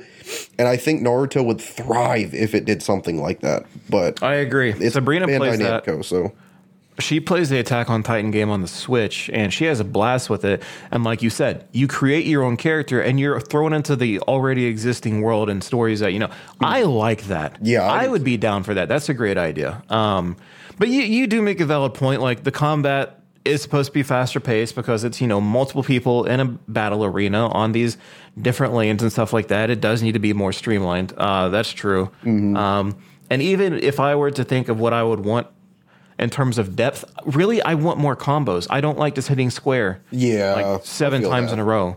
It's just, and then just occasionally pressing L1 and R1. Right, and that's just for a super ability. Just something more like, make it a little more fighting-esque with some, at least do like square, square, triangle, or square, square, square, whatever. Just maybe do even something. Flashier animations could just fucking work. Because some of the animations, I will admit, are kind of dull. Yeah. And again, I keep coming back to the word hollow, but that's what the feeling that I was left with. And that's fair. That's a totally understandable complaint. But, so yeah, I would dabble in a sequel if they I will say that if they released a sequel, I would give, and you recommended it, I would try it. Hell yeah. I hope so. I hope they do that one day, but instead they're making a Dead by Daylight version of Dragon Ball, so who fucking knows what's really going on over there. That's such a dumb idea. I don't know. I don't want to see that. Maybe it'll be fun. I highly fucking doubt it, but maybe it'll be fun. Cool. Yeah. Austin. Yes, that's you me. You are also trying to get your challenge for the I am. And I started with what might possibly be the hardest game on my list. And that was Hades. I kind of feel like I unnecessarily shit on this game a lot when it first came out, just for no fucking reason. And then I played it, and I really liked it. It didn't quite... I don't want to say I really liked it. I fucking loved it. The first time I played it, I fucking loved it. But other things started coming out that started to kind of grab my attention, and it kind of fell off. And then I picked it up again. And I became hooked. Like, this shit was like a fucking drug to me over the course of the week of Christmas and the week after. That was all I was fucking doing. Literally Christmas night, I stayed up till fucking 4 a.m. playing this shit over and fucking over. Every single time I died, I was like, okay, I'm going to go into this run. This is going to be my last run. Then I'm going to go to bed. I'd get through halfway through a run and fucking die. And I'd be like, no, that was shit. I have to try again. And I would just keep going for fucking hours. I absolutely love this game. Kind of wish I'd done a little more research on it before I put it on the list, because got really excited when I beat Hades for the first time. I was like, fuck yeah, I fucking did it. Fuck this game. And then the credits didn't roll, and I was like, oh no, why? Why did the credits not roll? What did I do wrong? And I looked it up, and I have to beat the game 10 times. And why does it feel harder the second time? I know you were saying you felt like it kind of got easier as you get more completed runs. I feel the exact opposite. I feel like that game gets fucking harder because it after my first run, I was running into enemies that I had never encountered before and didn't quite know their patterns and movesets and didn't quite know how to dodge them. And I was like, fuck, dude. I thought I had this game fucking down just for it to tell me that you're a fucking moron. Try again. But I love it. It's a love-hate relationship. Playing this game feels like BDSM at this point. I'm gonna finish it, but I'm not excited to because this game is hard. This game is challenging. This is one of honestly, I kind of feel like this is one of the more harder games I've played in a while, simply because roguelikes just have never been my thing. They have never appealed to me. I'm not quite sure what about this game does appeal to me. I think a lot of it honestly has to do with the setting. I'm a big fucking sucker for Greek and Roman mythology. I always fucking have been. Like, people roast the shit out of me all the time, but I don't give a fuck. Percy Jackson books are great. That might be the only book series I've ever fully fucking read in my entire life, but they're great. And I've just always been fascinated with Greek culture and Greek ideologies. And I think that's part of what really drew me into this game. And it's so everything about I don't want to say lore behind Greek mythology, because I feel like that might not be the proper term, just because that, at one point in time this was a religion that people actually practiced. So I feel like lore might not be the right word. But I have always been fascinated with Greek mythology stories, and I feel like every single one of the Greek gods that you're exposed to in this game is so well represented. The music is fucking banging. This shit is fantastic. And the art style is so fucking unique and captivating. Like, one of my favorite arts in the entire game is fucking Artemis. I think her artwork is just fucking gorgeous. Yeah. Aphrodite is another beautiful fucking artwork, and Athena is fantastic as well. I just really fucking adore this game. I kind of hate it because it's hard and it makes me feel dumb, but I also really fucking love it. And I think it's a super solid game that definitely deserved our Game of the Year of 2020, and I fucked it out of it. Yep. You know how you just said it's a hard game and it makes me feel stupid? Yeah. Yeah, that's me in Dark Souls. That's why I play it. Yeah, that's fair. It's kind of a reality check for me at this point. Like, I feel like I'm getting good at a game, and then I go play Hades, and I realize I'm dog shit at everything in my life. It's a reality check. That's like when me and Madison go on vacation. Every time I make us eat McDonald's at least once, it's a reality check. This is what we're going back to. Okay. Well, yeah. Sometimes you got to reality check yourself, man. Sometimes your ego gets too high. You got to bring that shit back down. You got to punch yourself in the nuts to remember where you came from. You're nuts. Yeah. Well, not you're nuts. That's awkward. I mean, could be. Time travel.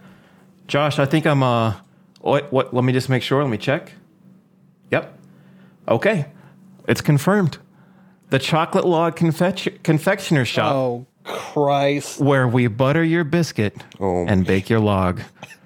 Welcome our new sponsor, guys. The Chocolate Log Confectioner Shop. Ooh, I don't like any part of that. No. Thank you, Jeff. Okay. Go on, Josh. Tell us about Final Fantasy. It's hard to follow that, really. It is. It is hard to follow that. Well, I'll actually keep a theme going. I am also trying to complete the challenge this year. Trying is the key word. Trying. I've been playing. Well, I haven't actually played Hollow Knight in probably about a week, but I have been playing Hollow Knight. So I don't really need to say much. Everyone knows how fucking great Hollow Knight is, right? But sure. I do want to say that I'm coming back to this for the first time since, probably sometime around launch, maybe 2019, maybe. And the game is just, it's still so fucking good. It's like, I mean, it's one of the best Metroidvanias, especially modern Metroidvanias for sure. The movement and the combat in this is so nice and fucking tight. Like, it really fucking nails what you need it to nail for it to be a good Metroidvania. Like, all of the best Metroidvanias, all of them, really rely on precision. And Hollow Knight is completely the same exact way. You have to, with the platforming sections, time your jumps precisely, or else you're fucked. You need to time your attacks precisely, or you are fucked. And that, let me pause real quick. That does not mean that it's not unforgiving. This is not fucking Dark Souls, right? Like, it's not the hardest fucking game that's ever been made, but it is to say that, like, it is hard. It is very challenging, and you need to, like, actually engage with the mechanics of the game. And that is something that I feel like, especially in the AAA space, is something that is missed a lot. Like, I really like the fucking Batman Arkham series, but you don't have to engage with every mechanic of that game. You don't. Like, it's not necessary. Hollow Knight makes you not only engage with the mechanics, but learn when and when not to use them. And I fucking love that. Not only that, the game just oozes fucking atmosphere. Everything from its visuals to its music to the sound design, like, everything is just this beautiful, dark, claustrophobic, wet atmosphere. From the little, like, drips that are happening in the I forget the name of the first area, but all the way down to, like, I'm forgetting the names of the areas, but, like, the area with, like, the jellyfish. Oh, dude. Yeah, like, I don't know. This game is spectacular, and it is engaging. It is some of the most fun that you can have playing a fucking video game, especially once you learn, like, what you're supposed to do. This time when I was coming through, there were things that I remembered, and I was like, okay, this is how I have to beat this guy. This is how I have to beat this guy, whatever. And then there were other times that I would completely forgotten. I was like, what is this motherfucker's weakness? Like, I don't know how the fuck I'm supposed to beat him. And when I finally figured it out, it felt so good because I had figured it out. Like, and that's one of the things that I really like about, like, the Souls games. Like, once you figure out how to do something and you get it down, you feel like a fucking god. Like, you're like, I just made this game my fucking bitch. And I feel that with Hollow Knight. And I need to get back to it. Final Fantasy has really, really just, like, fucking, like, made me addicted. But I'm going to go back to Hollow Knight and I'm going to beat it. It's obviously on my challenge list, so I kind of, like, have to beat it or whatever. But, like, this is a game that I want to see through to the end because I am enjoying it so much. Hell yeah, man. It's excellent. Excellent game. I'm glad it's very unique. You pretty much nailed it. It's just a beautiful world, even though it's as somber as it is. It has a very unique aura to it, and it captivates you, and it pushes you to go further and explore literally the depths below you, and just to see all these different terrains and some of the beauty that it has to offer, because there is certainly some colorful areas down there. Oh yeah, for sure. Yeah, it's just 100% a very unique game, and I'm glad you're enjoying it. That was my veto to you. That was, yep. You're correct. Oh, is it me? It's you? Yeah. Speaking of toxicity. So we had the really kind and courteous part where I was thanking our two wonderful patrons earlier. This is the fuck you part. Justin, not so much. I'm sure he did something, though, so he can stay in this part of it. But Jeffrey Scissortoe, the motherfucker, has convinced me to play League of Legends. And on top of that, another game in just a moment. But League of Legends is one I did not anticipate going back to. I actually think I talked shit about it in the last podcast being so... the most toxic community to exist. And then almost literally a day later, Jeff's like, hey, Remember how fun League was? And it enticed me. And then I started watching Arcane at the exact same time. So it's like I had to play League of Legends. It's like everyone else can. Please don't let that deter you. But if you already play League, like, you have to go play it as you're watching it. So I did. And it sucks because it's such it's one of the most unique competitive games because look, Halo, you get some kids in there and they're talking shit. Like, they will insult your mother. They will call you races that you're not even a part of. They're going to, your dad's dead. Doesn't matter. Free game. Like, whatever. You're going to get a beating in that game. Okay. Mm-hmm. Any little FPS game. League of Legends really takes your pride and it takes your happiness and your intelligence. And the community just finds a way to shit on it. Yeah. It is justified. I will say that. It was absolutely justified. I say that like I have a story to tell, and I do, because I've been pooped on already in the middle of a stream where everyone could see it. And then the entire game got to see it. I was playing, so there's 5 lanes you can call. Top, jungle, middle, ADC, which is at the bottom, and support, which is also at the bottom. My preferred lane is mid. I love going mid. We get into a game and you call your role that you're going to play. If you're playing an unranked game, that's how it works. You type it in chat. I got in there first. I typed mid. Someone immediately after me typed mid, so I was like, okay, you know what? You can have it. I was like, I'll go top. Immediately after that, someone's like, I want to go top. I was like, fuck, I'll be the nice guy. I don't want to sit here and argue with people. I'll try and be flexible because I can play 3 lanes. So I was like, I'll do ADC. It's my least confident role, but I can play it. Wasn't happy about it. And then you're supposed to have a support that can truly help you out. They're supposed to be there to heal you, to throw shields at you. Just support, okay? And you share the bottom lane and you work in tandem. So my support chose to play as not a support character. So I had no buffs, I had no shields, I had no health, I had no extra engage. So I'm playing my most comfortable ADC, which is it means attack, damage, carry. It means by the end of the game, I have the damage to fuck something up. So I'm playing Jinx, and she's good. I feel comfortable with her. This game, I'm streaming. So what do I do when I stream? I have a terrible problem at doing this. I should be focusing.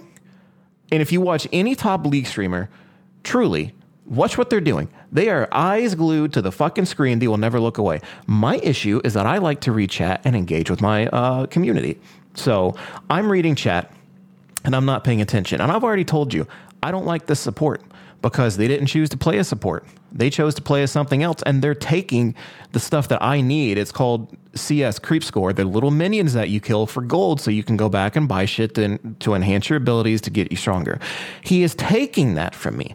So immediately I'm like, I don't know. I don't want anything to do with him. We're just going to get this game over with. We'll forfeit, whatever. Let's just get it done. I'm vibing, reading chat. Not doing great. I will be honest. I'm not playing great. It was my 3rd called role. I'm not doing good. Okay. Didn't want it. Now I got a shitty support. But all of a sudden, my support starts to run away. I'm like, whatever, fuck you, do your own thing. I'm sitting here trying to 1v2, and I'm doing okay. I'm putting pressure on. The cool thing about Jinx is that she has an auto attack that you can kind of switch. A normal auto attack, like it's the same thing over and over. I can switch with one of Jinx's ability, and her auto attack then becomes like a heavier rocket launcher, and it gives me more range. So I'm sitting there, it's called poking from a distance, and I have another ability that can like shoot super far away and give good poke. And then I have a trap if I wanted to. So I think in the moment that I'm doing good. Well, the cool thing about League of Legends is that you can ping on the map. You can say like, hey, I'm on my way here. Hey, an enemy's missing from here. Be careful, stuff like that. And I said my support disappeared. I don't know where the fuck he went. He just ran away. I'm sitting here doing great. Whatever. Fuck you. I'm going to win this game by myself. So all of a sudden on the map, I see the pings start going off, the red ones that say, hey, be careful. I'm like, what is it? Look, I got it, dude. Don't worry. It's a 1v2. I got it. And then I looked on the map and I was like, see, my jungle's coming. So the role of the jungle is to roam the entire map and support the lanes that need it. So I see a jungle coming down. I'm like, dude, 2v2, we got it. No big deal, okay? I made a mistake because it wasn't the friendly jungle that was coming down. It was the enemy jungle, and my support was trying to be like, yo, you're about to get 3v1'd and it's not going to go well. And I didn't know that until he was right on top of me, and then all three of them pinched me in the matter of a second, and I just melted and died. And then they could have said anything to me, but it's really the simple stuff that gets me. It was a Jinx. Do you have a brain? I'm like, dude, why? Like, you could have said, fuck you. You suck at this game. Like, you asked me if I had a brain. Like, no. Clearly, I'm trying to read chat, dude. I fucked up. And it hurts you. It's not the first time it's happened. It happened all night, dude. It happened all night in some way or another. And I felt like I was doing good. I truly did. I felt like I was being like great and I was making adequate plays. And it was always something. But I love playing the game. Oh God, you love abuse. I love the Dylan. game. Dude, Love abuse. I can't even make it up, man. It's like I love the gameplay so much that I will sit there and get shit on by these people in the most, do you have a brain? It shouldn't have hurt as bad as it did, man. But he said it so the whole game could see. You can type to your team or you can type to the whole game. He said it on my team. He put it so the enemy team could see him asking me if I had a brain. That hurt so bad.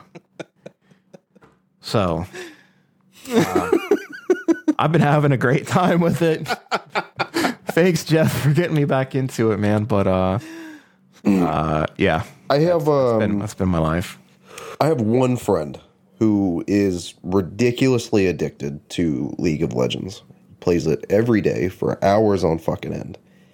And he keeps trying to get me to play it. So much so that the last time he came over to my house without me fucking knowing, no, it was actually when we went to Chicago in 2020. He house sat for me while we were gone. I don't have any pets. I'm just really paranoid about nobody being in my house for 3 days. And I came back home and he was like, hey, I left you a gift on your computer. And I was like, oh, okay, cool. Wonder what it is. Boots it up. He's like, yeah, it's League of Legends. Play it, you pussy. And I was like, dude, He even I already recommended it to you toxically. I was like, dude, I'm already depressed. I don't need 30 people telling me to kill myself. I'm good. It's bad. And he was like, no, no, the shit talking makes you better. And I was like, I don't care. I don't want it.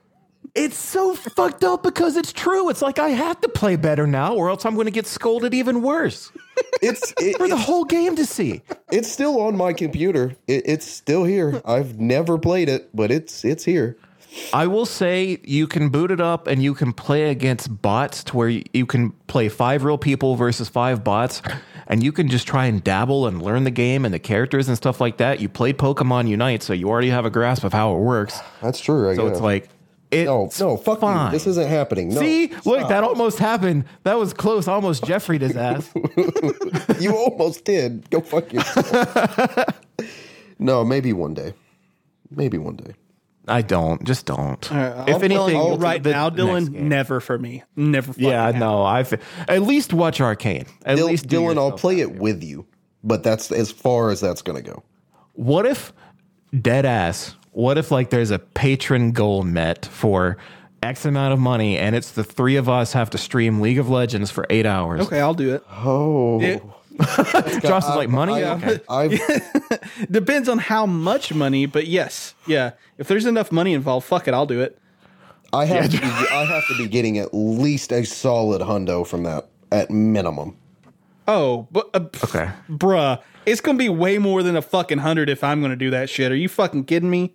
Oh, I'm poor. I'll take 100 for anything.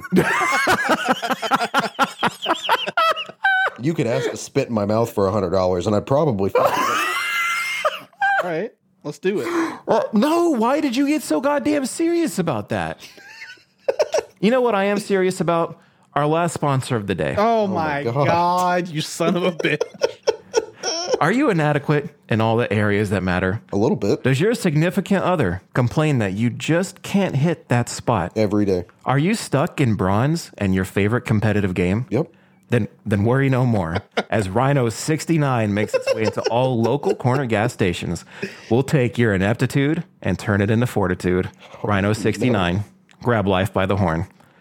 Culture Bop and all associated parties are not to be held liable for any cases similar or already existing product and businesses. We take no responsibility for any injury or death involved with Rhino 69. Viewer discretion is advised. The fact that you had a tagline to go with it is what kills me the most. Grab life by the horn.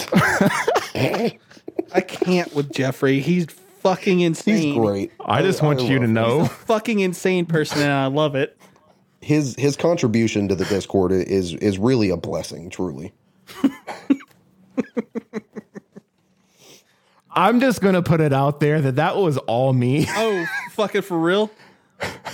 This Rhino 69 is absolutely his deal that he got us, but I don't want any fallback to go on him for how bad that was. Oh, I loved it. I think it was great. thought it was Good wonderful. job. Oh my God.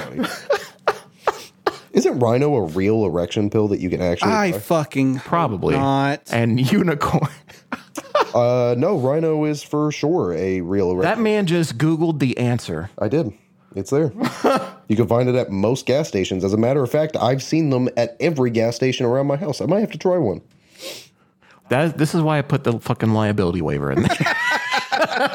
I have heard. I'm looking at reviews right now, and apparently these are extremely unsafe for consumption, and I'm not sure how they're legally sold. Well, Jeff's are fine. His are cool. His won't make you have an erection for 6 hours. Motherfucker said Jeffs are fine.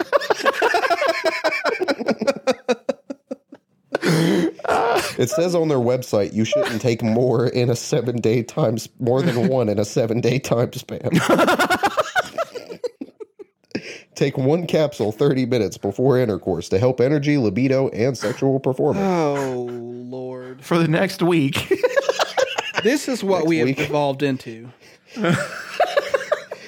This is all fucking Jeffrey's fault.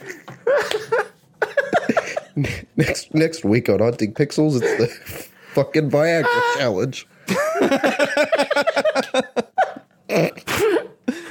Oh, Lord. Okay. Oh man, now All right. is it bad? I kind of want to go buy one to try it now. Yes, it's very. I want to see what it does. Tell us about Yu-Gi-Oh! Master Duel, Austin. Yeah, so this game kind of single-handedly came in and said, fuck that challenge this year.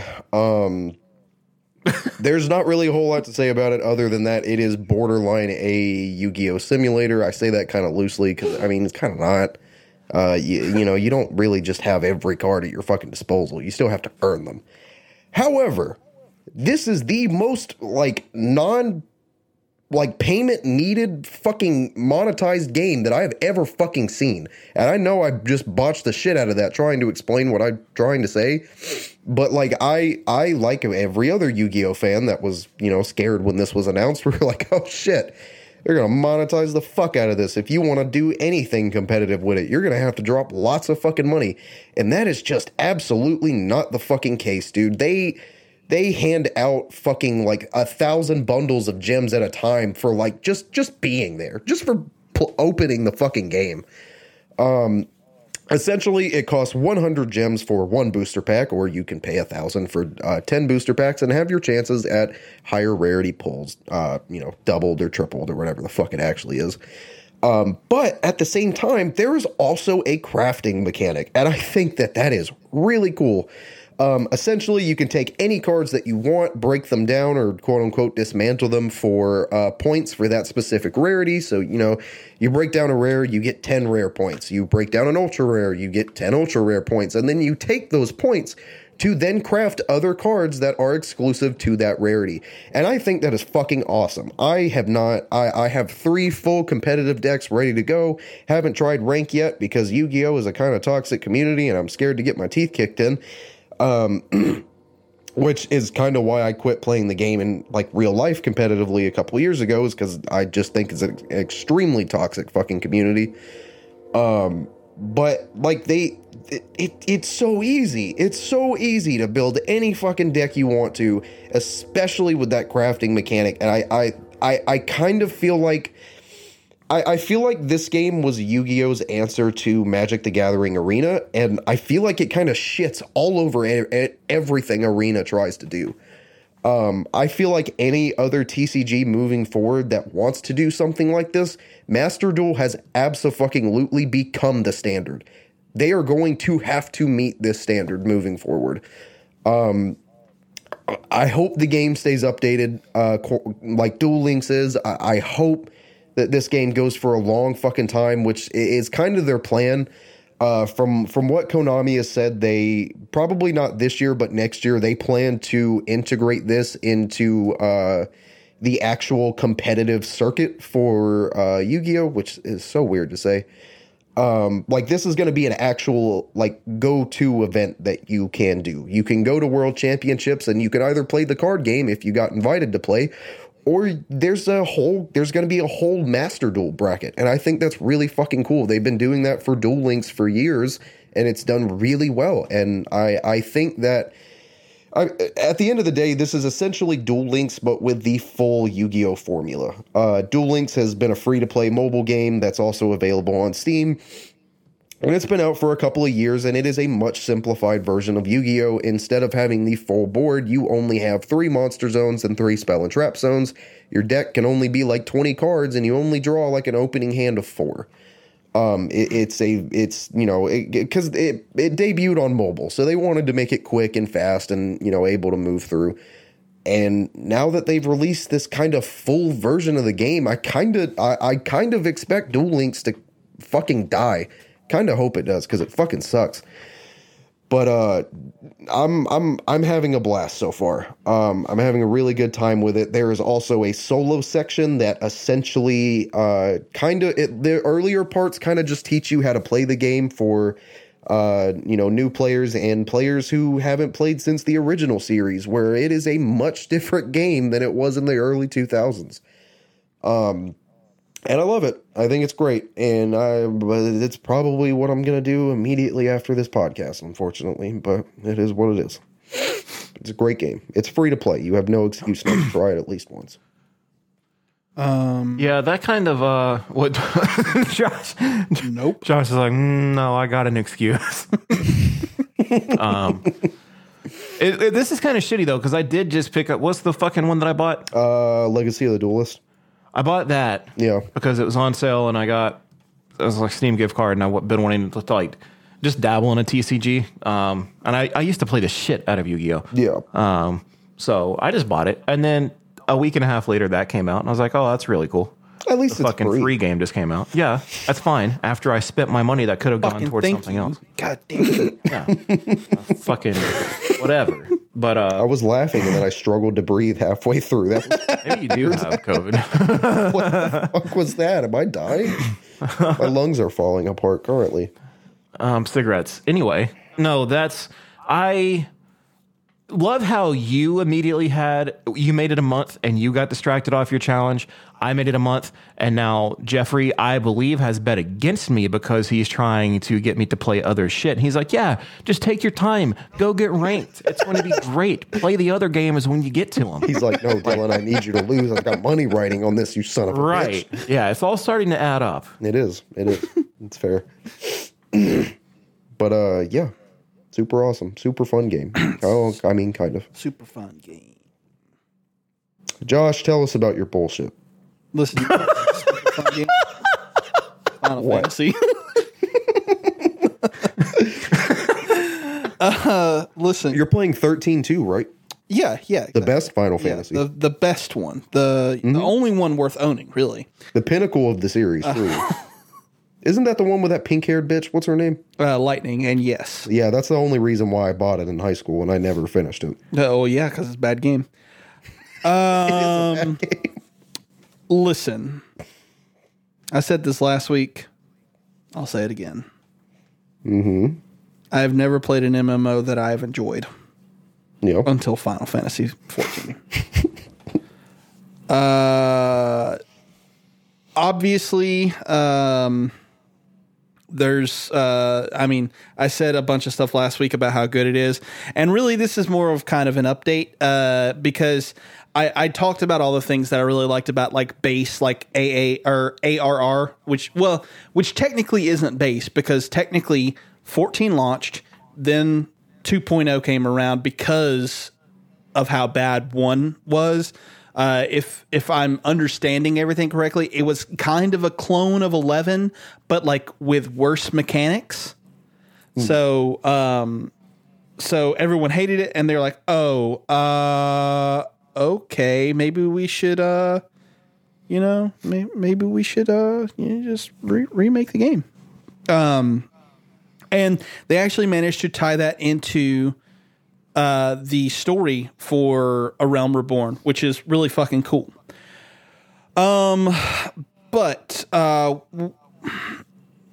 do I want to go about saying the stuff that I'm going to say?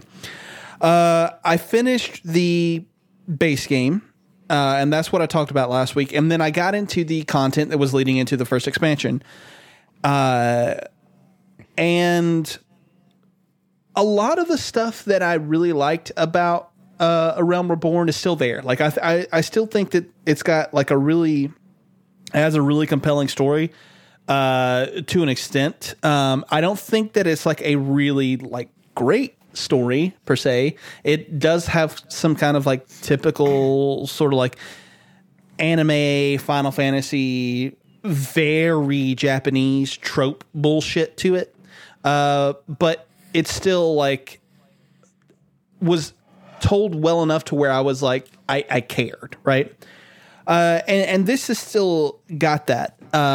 And it actually, I think pulls in some themes or not themes, but like it touches on some subjects that I think are, kind of hinting at where the story will go if what I'm understanding for the story moving forward is correct. Because I hear that what's not Stormblood, Shadowbringers and Endwalker, I've heard are some of the best and most adult storytelling that Final Fantasy has ever done. So that's really cool. But the patch content leading into Heavensward actually starts touching on some stuff about like the haves and the have-nots and people who will use money at the expense of others or will like do anything to gain power and money through the expense of others. And it starts touching on some of those things. And something I said last week about Final Fantasy XIV is that I felt like the story was like a bunch of kind of like disparate parts that kind of like at first you don't understand how they come together to tell the full story. And then they start kind of like a zipper, like they start coming together and you're like, oh, this is from there. Oh, this ties in here, like that sort of thing. And the storytelling here in these patches is kind of like that, except each individual patch almost felt self-contained, and then would have like a little tag saying like, oh, but you got to remember this will tie back in. And I don't think it's handled as successfully as it was in A Realm Reborn. I kind of think that some of this stuff doesn't really work, if I'm being 100% honest with you, because I think that some of it is like almost feels tacked on. That said, the ending to the story of the patch content had my fucking jaw on the fucking floor. Like, and the thing is I knew it was coming.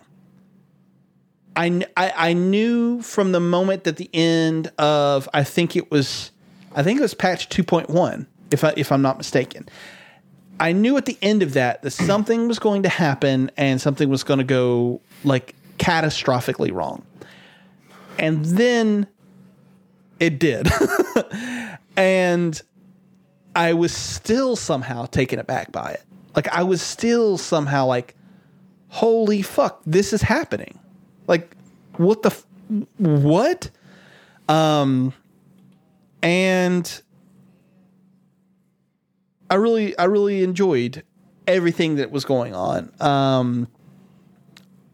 I kind of don't think that it is as good as the stuff that happened in A Realm Reborn, but I do think that it leads into Heavensward and puts you in a sort of like new status quo, so it's a good jumping off point, so you don't feel like you like it. I think is important to what's going on with the story in Heavensward to an extent, but I think that it's a good, like, okay, we're clearing up this end of the storyline.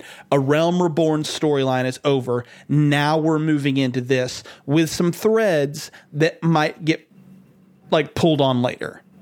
And I think in that way it is successful. Yeah, I'm addicted to this game. I think that it is really fucking great. I can't stop thinking about it. It's like the only thing that I want to play. Yeah, very good game. I'm really excited to get more into Heavensward and eventually get to the new expansions, probably by summer. Maybe by spring. It's a lot of fun to watch you stream it because you don't have to know what's going on just to enjoy, I guess, the content. It is a pretty world, and I like as an MMO person, I enjoy watching the combat. And especially now that you're more comfortable with the keybinds and stuff like that, like it makes watching it a lot better because there's a lot more going on now. Mm-hmm. I feel like it's fun, dude, just to sit there and watch it. I forgot to download it. I forgot it became available again, but yeah, man, it looks good. So if Final Fantasy 11 was an MMO, and then 12, 13 were normal games, then 14 is an MMO, and then 15 and 16 are normal games. Is 17 going to be an MMO? I was actually thinking about that because from what I can see, like the trajectory that things are on, like it was 11, then 14. I could see 17 being it, but one thing that I probably haven't taken into account is that 15 had a very, very long and troubled development. Like it came out 10 years after it was supposed to. Or maybe it was 10 years after it was announced. I don't remember exactly what it was, but and originally that game wasn't 15. Originally that game was 13 Versus, which was like a spin-off sister title to 13. And it had a very long and troubled development. And so I'm not sure because 12 kind of had its own troubled development and 13 had its own sort of troubled development, but those games actually got out on time, whereas 15 literally took like I don't want to say it took 10 years to build because that's really not true. I think it was like 8 years of like really, really overly ambitious like pre-production and trying to get ideas to coalesce, and then like 2 years of mad dash, let's slap this fucking thing together sort of development.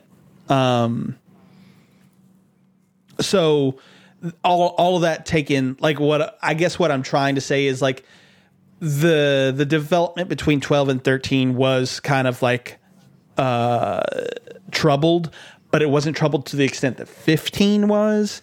And because of that, I'm not sure if, not only because of that, but like also because 14 is doing so well. I'm not sure that they want to necessarily take 14 and kind of like jettison it with 17 being like the next MMO entry. It could be. I don't know. If they do, I'm going to be really excited if they can manage to keep like very similar design philosophies in 17, but just bring up like like maybe a better story and maybe like improved graphics and maybe even improved mechanics, I would definitely be interested. So that was kind of my follow-up, because what World of Warcraft has done is they've not released another MMO since World of Warcraft has come out. They've released expansions, but that's where I was kind of wondering if Final Fantasy XIV will not necessarily breed a new MMO, but will they go the route of World of Warcraft? And World of Warcraft has gotten a graphical overhaul. It has gotten better mechanics and stuff like that since its early days. So that was kind of my follow-up was, do you think that they would do that? Do you think that they will continue to go the route of, let's just fix Final Fantasy XIV essentially forever and like not do a 17? I mean, that's totally possible. I don't know. I tend to think that people don't want to work on the same thing forever. That's why I think that people will leave like high profile studios. Like Bungie didn't want to do Halo forever. They wanted to do something different. And that's why they went off and made Destiny. And that's why some of the people stayed, they moved to 343 from Bungie. You know what I mean? Because they wanted to continue to work on Halo while everybody else wanted to, like move off or whatever. So I don't know. It's definitely possible, but I tend to think that they will move Creative Business Unit 3 onto another MMO eventually. Yeah. So, and that could be an issue with what happened with WoW, is that everyone stayed on and it became tiresome and they lost the drive to bring us that content that we just salivated for back in the days of Burning Crusade, Wrath of the Lich King, Cataclysm, Mists of Pandaria. Like, those were the golden era days to me. And then after that, it's just really fallen off. So the reason I'm so curious about this is because for the first time in my life, I have someone else who plays an MMO that's completely different than me. So it's kind of cool to speculate about. WoW has never had something that kills it. Final Fantasy XIV is the thing that's come the absolute closest, and I think is doing successfully well because it's taking a huge part of the player base from WoW that's just tired of all the monotony. And it's like, this is something, even though it's an older game, it's new to us and it's different and it's getting consistent updates. And now it's like, it's reaching that point to where it's like, oh my God, this is so much fun. It takes people back to the glory days, or, you know, it just makes them feel some type of way. So I don't know. I'm greatly curious to see the future of this myself. I'm more interested in it now because you've really gotten into playing it. Now I enjoy watching you stream it.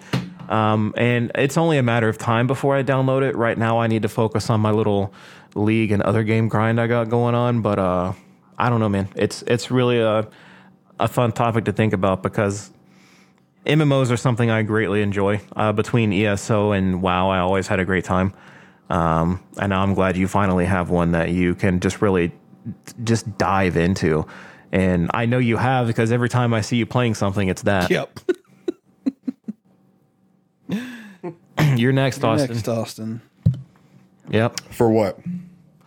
Okay.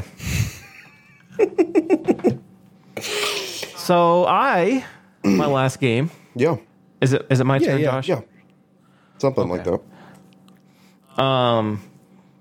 I've been playing Valorant, and this is also in association with Dr. Jeff.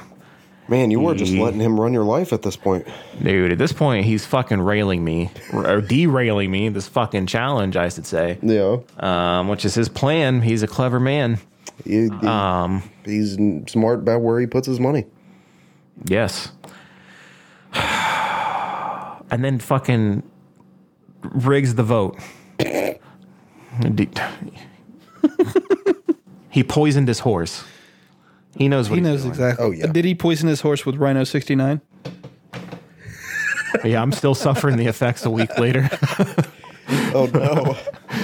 Literally, actually. Because I did start playing Valorant about a week ago, thanks to good old Jeff. And no shit, you know, I make my jokes or whatever about the challenge. I will go back to the challenge, but Valorant is so much fun. Beyond League of Legends, the community's not toxic thus far, so that's great. when I need to go take a break from the meanies, I can go to Valorant and I can have a lot of fun because I think it's, kind of common knowledge now, if you've heard of Valorant, it combines Overwatch with CSGO. And at first that kind of appealed to me, but I didn't really throw myself into it because I saw Riot Games attached to it. And I'm like, I will become addicted to this. I don't need this. Never even really looked at it because I love Overwatch. You guys know that. We talked about that last week on the Microsoft podcast. I'm excited for that future. But yeah, we did. This game, fuck you. You were not there. I was there in spirit. Don't gaslight. That you're good at that. I am. I'm great. Sorry, Madison.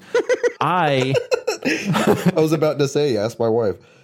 Yeah, no, that's so fucking Jesus. Combining these, so I never played CSGO. But what I did do is we just talked about this. I think it's TNT Esports or something like that. CSGO used to come on television and I would watch that and it would be a lot of fun because as much as I might not want to play it, it was really cool to watch the strats that go into it. So I always respected it. Now, Overwatch, I was the complete opposite. I threw myself into it, kind of like Josh is doing in Final Fantasy. That's all I played for months on end. That's hard to get me to do. But Overwatch did it. Loved it. And I became a platinum tier player. Like, that's the highest I've ever been ranked in any game, dude, is platinum. And it was from Overwatch. So this does a really good job at making all the agents that you play as feel completely unique to themselves. They feel like they bring something to the table, each and every person you play. Now, I have toxically chosen to play nothing but Duelist right now because that's how I'm learning the game and I'm having a lot of fun with it. I say toxically choose because I immediately lock it in. I don't see what the team needs. I just want to play that. I'm trying to learn. It sucks. That's a really shitty mentality to have because I know I need to be providing like vision for the team or movement or blinds and stuff like that, slows, whatever. That's not me. I just let me shoot things. And that's what I'm having fun with right now. And I'm doing okay. Huge learning curve. Huge learning curve. This is not Call of Duty. This is not Halo. This is not Destiny. This is not any kind of shooter other than it and CSGO maybe. And even then, it separates itself. The shooting in this game, you have to be so precise. This is not a run and gun, spray your weapon type of situation. It's slow, methodic, creeping, pacing shots, 1, 2, 3. Even if you have an AR, do I spam my weapon sometimes? Yes, actually, most of the time. But I get kills. And I'm starting to learn how to control those shots too, though. And that's what makes it so much fun is that you learn the basics, but then the game branches out in a myriad of different ways because you can learn how to pace your shots. You can delve into the agents and find out what they are and are not good at. You have to learn the maps because the entire point of the game is knowing your corners and knowing where to look and where to watch and where the bomb plants are and stuff like that. There's so much to do and delve into and learn, and it's invigorating because I haven't had this feeling playing an FPS since Overwatch. And it's so much fun, dude. I'm trying to grind my way to level 20 so I can begin to play ranked. I'm actually curious where I fall. I struggle. There's still some times where I find myself playing too aggressively, but sometimes the aggressiveness works out. I'm just trying to find a balance right now, and I'm having a blast doing it, and I'm streaming it just as much as I am. Actually, it's my most streamed game right now. And I'm going to continue that because it's so much fun to try and commentate. And you know what? You do die. You do have one life. And in that time, it's kind of very chat-centric because I can look over and I can converse with my community and I can commentate what's going on. It's the perfect game to stream for me right now. And I'm loving every second of it, dude. Yep. Very cool. It's a super fun game. I wish I didn't suck hot dick at it, but it's a super fun game. It's hard, man. It is hard.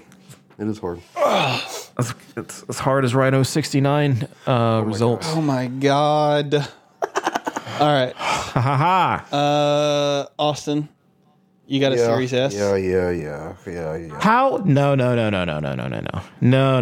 See, that's fine. You can pretend like everything's fine in this podcast right now, but you can't pretend for a second that at 9:31 you didn't just send the most what the fuck text to the group chat like we're not going to talk about it. What? Sent me a picture of the yellow M&M that says that femboy wasn't lying. That pussy can squirt. You just want to pretend like that didn't happen. I was supposed to be completely normal about it. Oh I love. It's 9:32. I looked at that for a solid minute before I could process what was happening. That is a form of harassment. It is. This is harassment in the workplace.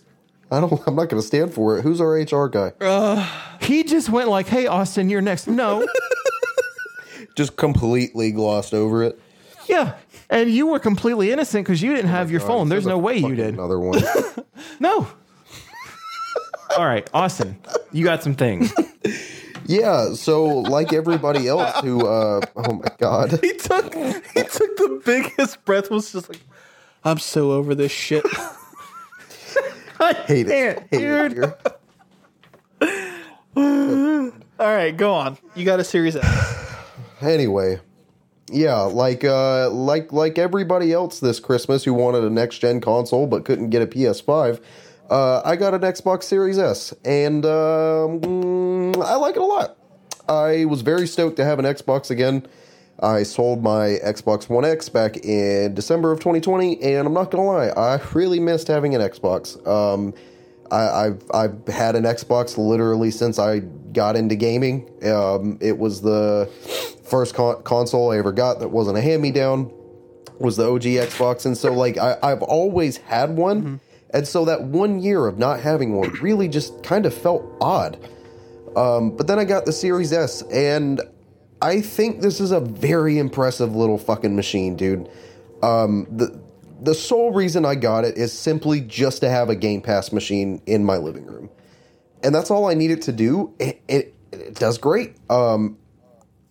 Oddly enough, I feel like the few multi-platform games that I have played on it, like I played a couple rounds of Rocket League, I played a couple rounds of Fortnite, like I almost feel like those games kind of look and run better on the Series S than they do on the PS5. Maybe not look better, but they definitely do perform better and are a lot fucking faster.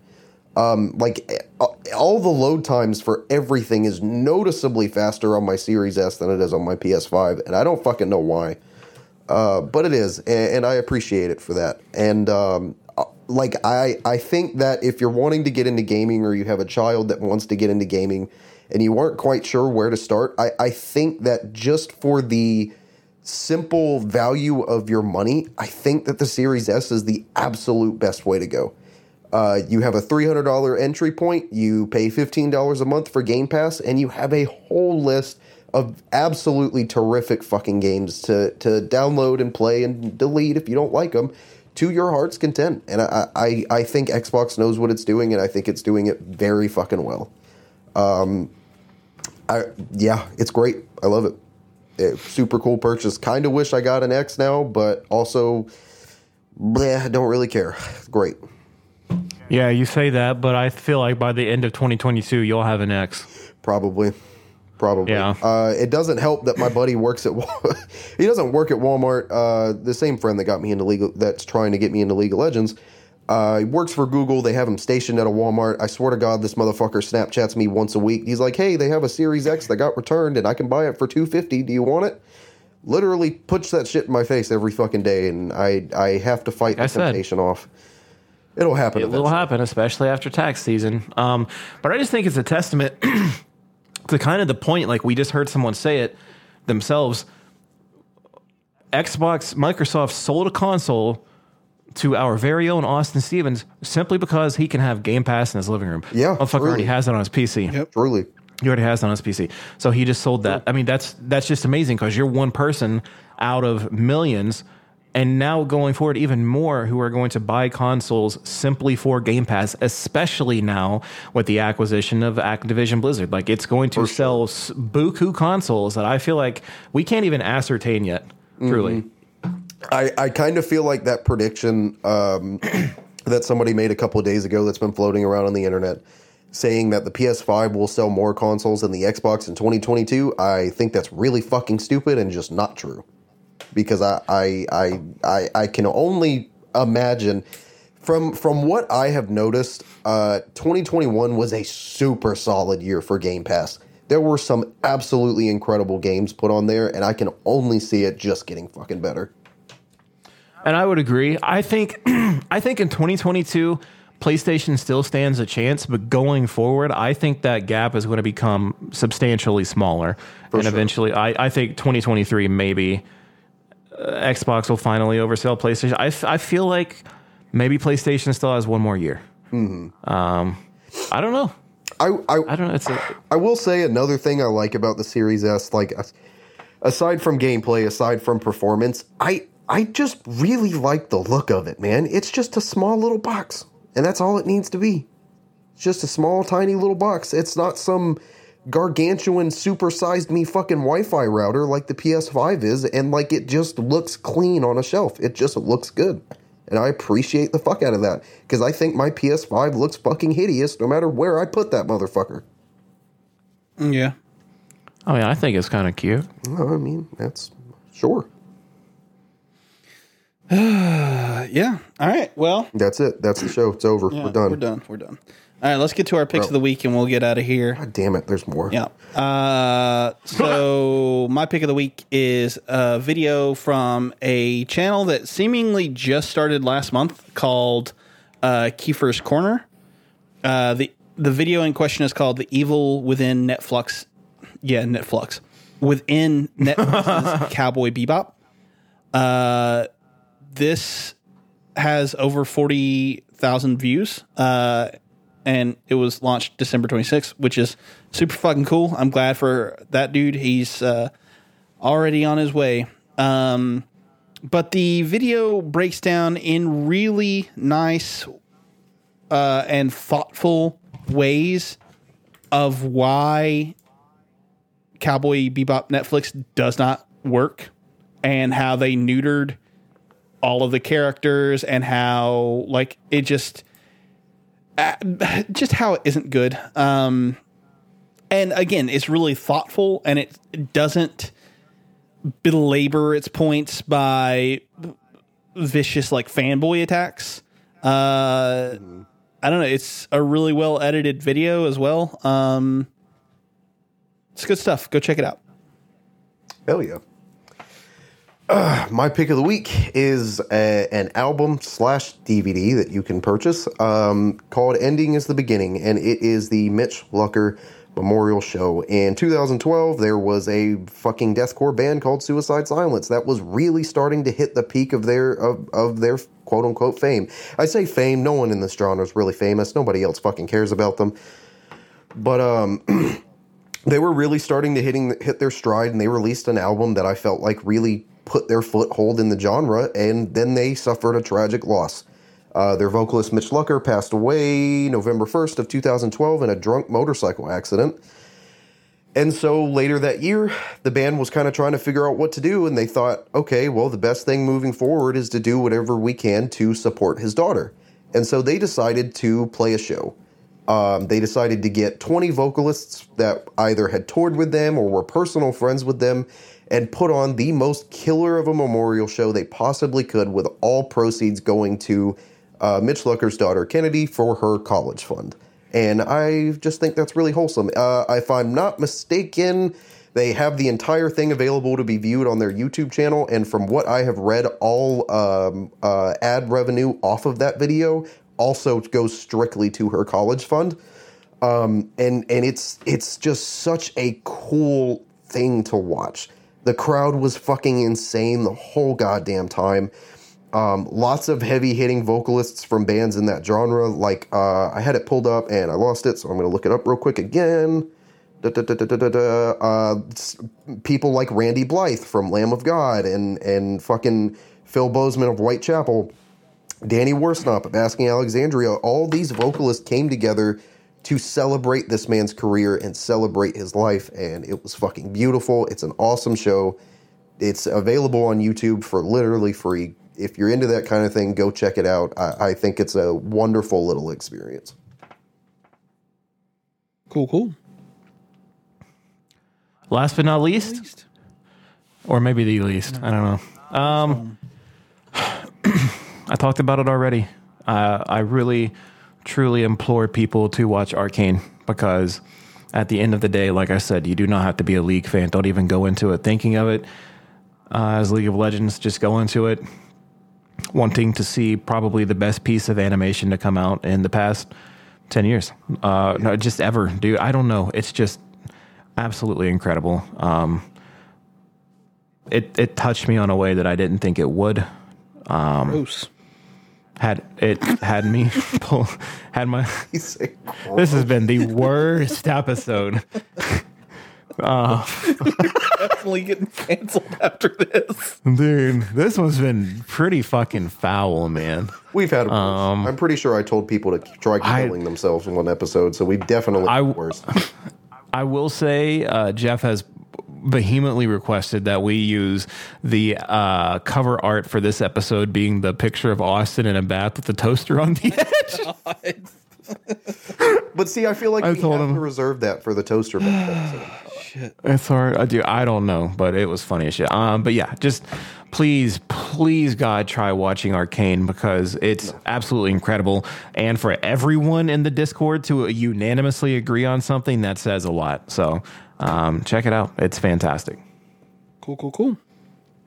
Hell yeah. All right. Well, as always, you can find us on social media for all things Culture Bop Hunting Pigs and the Culture Bop family of content. Culture Bop is available on Twitter at Culture_Bop, on Instagram at Culture_Bop, and on the YouTubes. Just search Culture Bop. I am available on Twitter at the BebopMan182, on Instagram at BebopMan182, and on Twitch at _BebopMan, where I am now streaming 3 days a week. So get on it. Dylan is available on Twitter at OMDizzyTV, on Instagram at OMDizzy, on Twitch at OMDizzy, on YouTube at OMDizzy, and now, as of last week, on TikTok at DYZMart. Dizzy Mart. Finally, Austin can be found on Twitter, Instagram, Twitch, and TikTok, all at Big Papa Plays. All right. And finally, if you're looking to support this podcast or any of the endeavors that we're undertaking as Culture Bop, then go to patreon.com/culturebop and toss us a pledge. We are offering some very cool perks, and once we start hitting our goals, even more content will be on its way. I want to do a special shout out to our patrons for making this podcast possible. We have Justin, Wolf of Manhattan, Ruiz, Shareem, owner of 1,000 NFT screenshots, Khan, Tawny, the Flying Dutchman, Sulman, Jeffrey, Lowe's will not be getting a contract, Scissortoe, Blake, I hate good things, Graham, Lisa, some men just want to watch the world burn long, Sean, Graffiti in the Skate Park, O'Keefe Jr., Bryn, Spontaneous Abandonment, Woodham, and Dylan, Martin.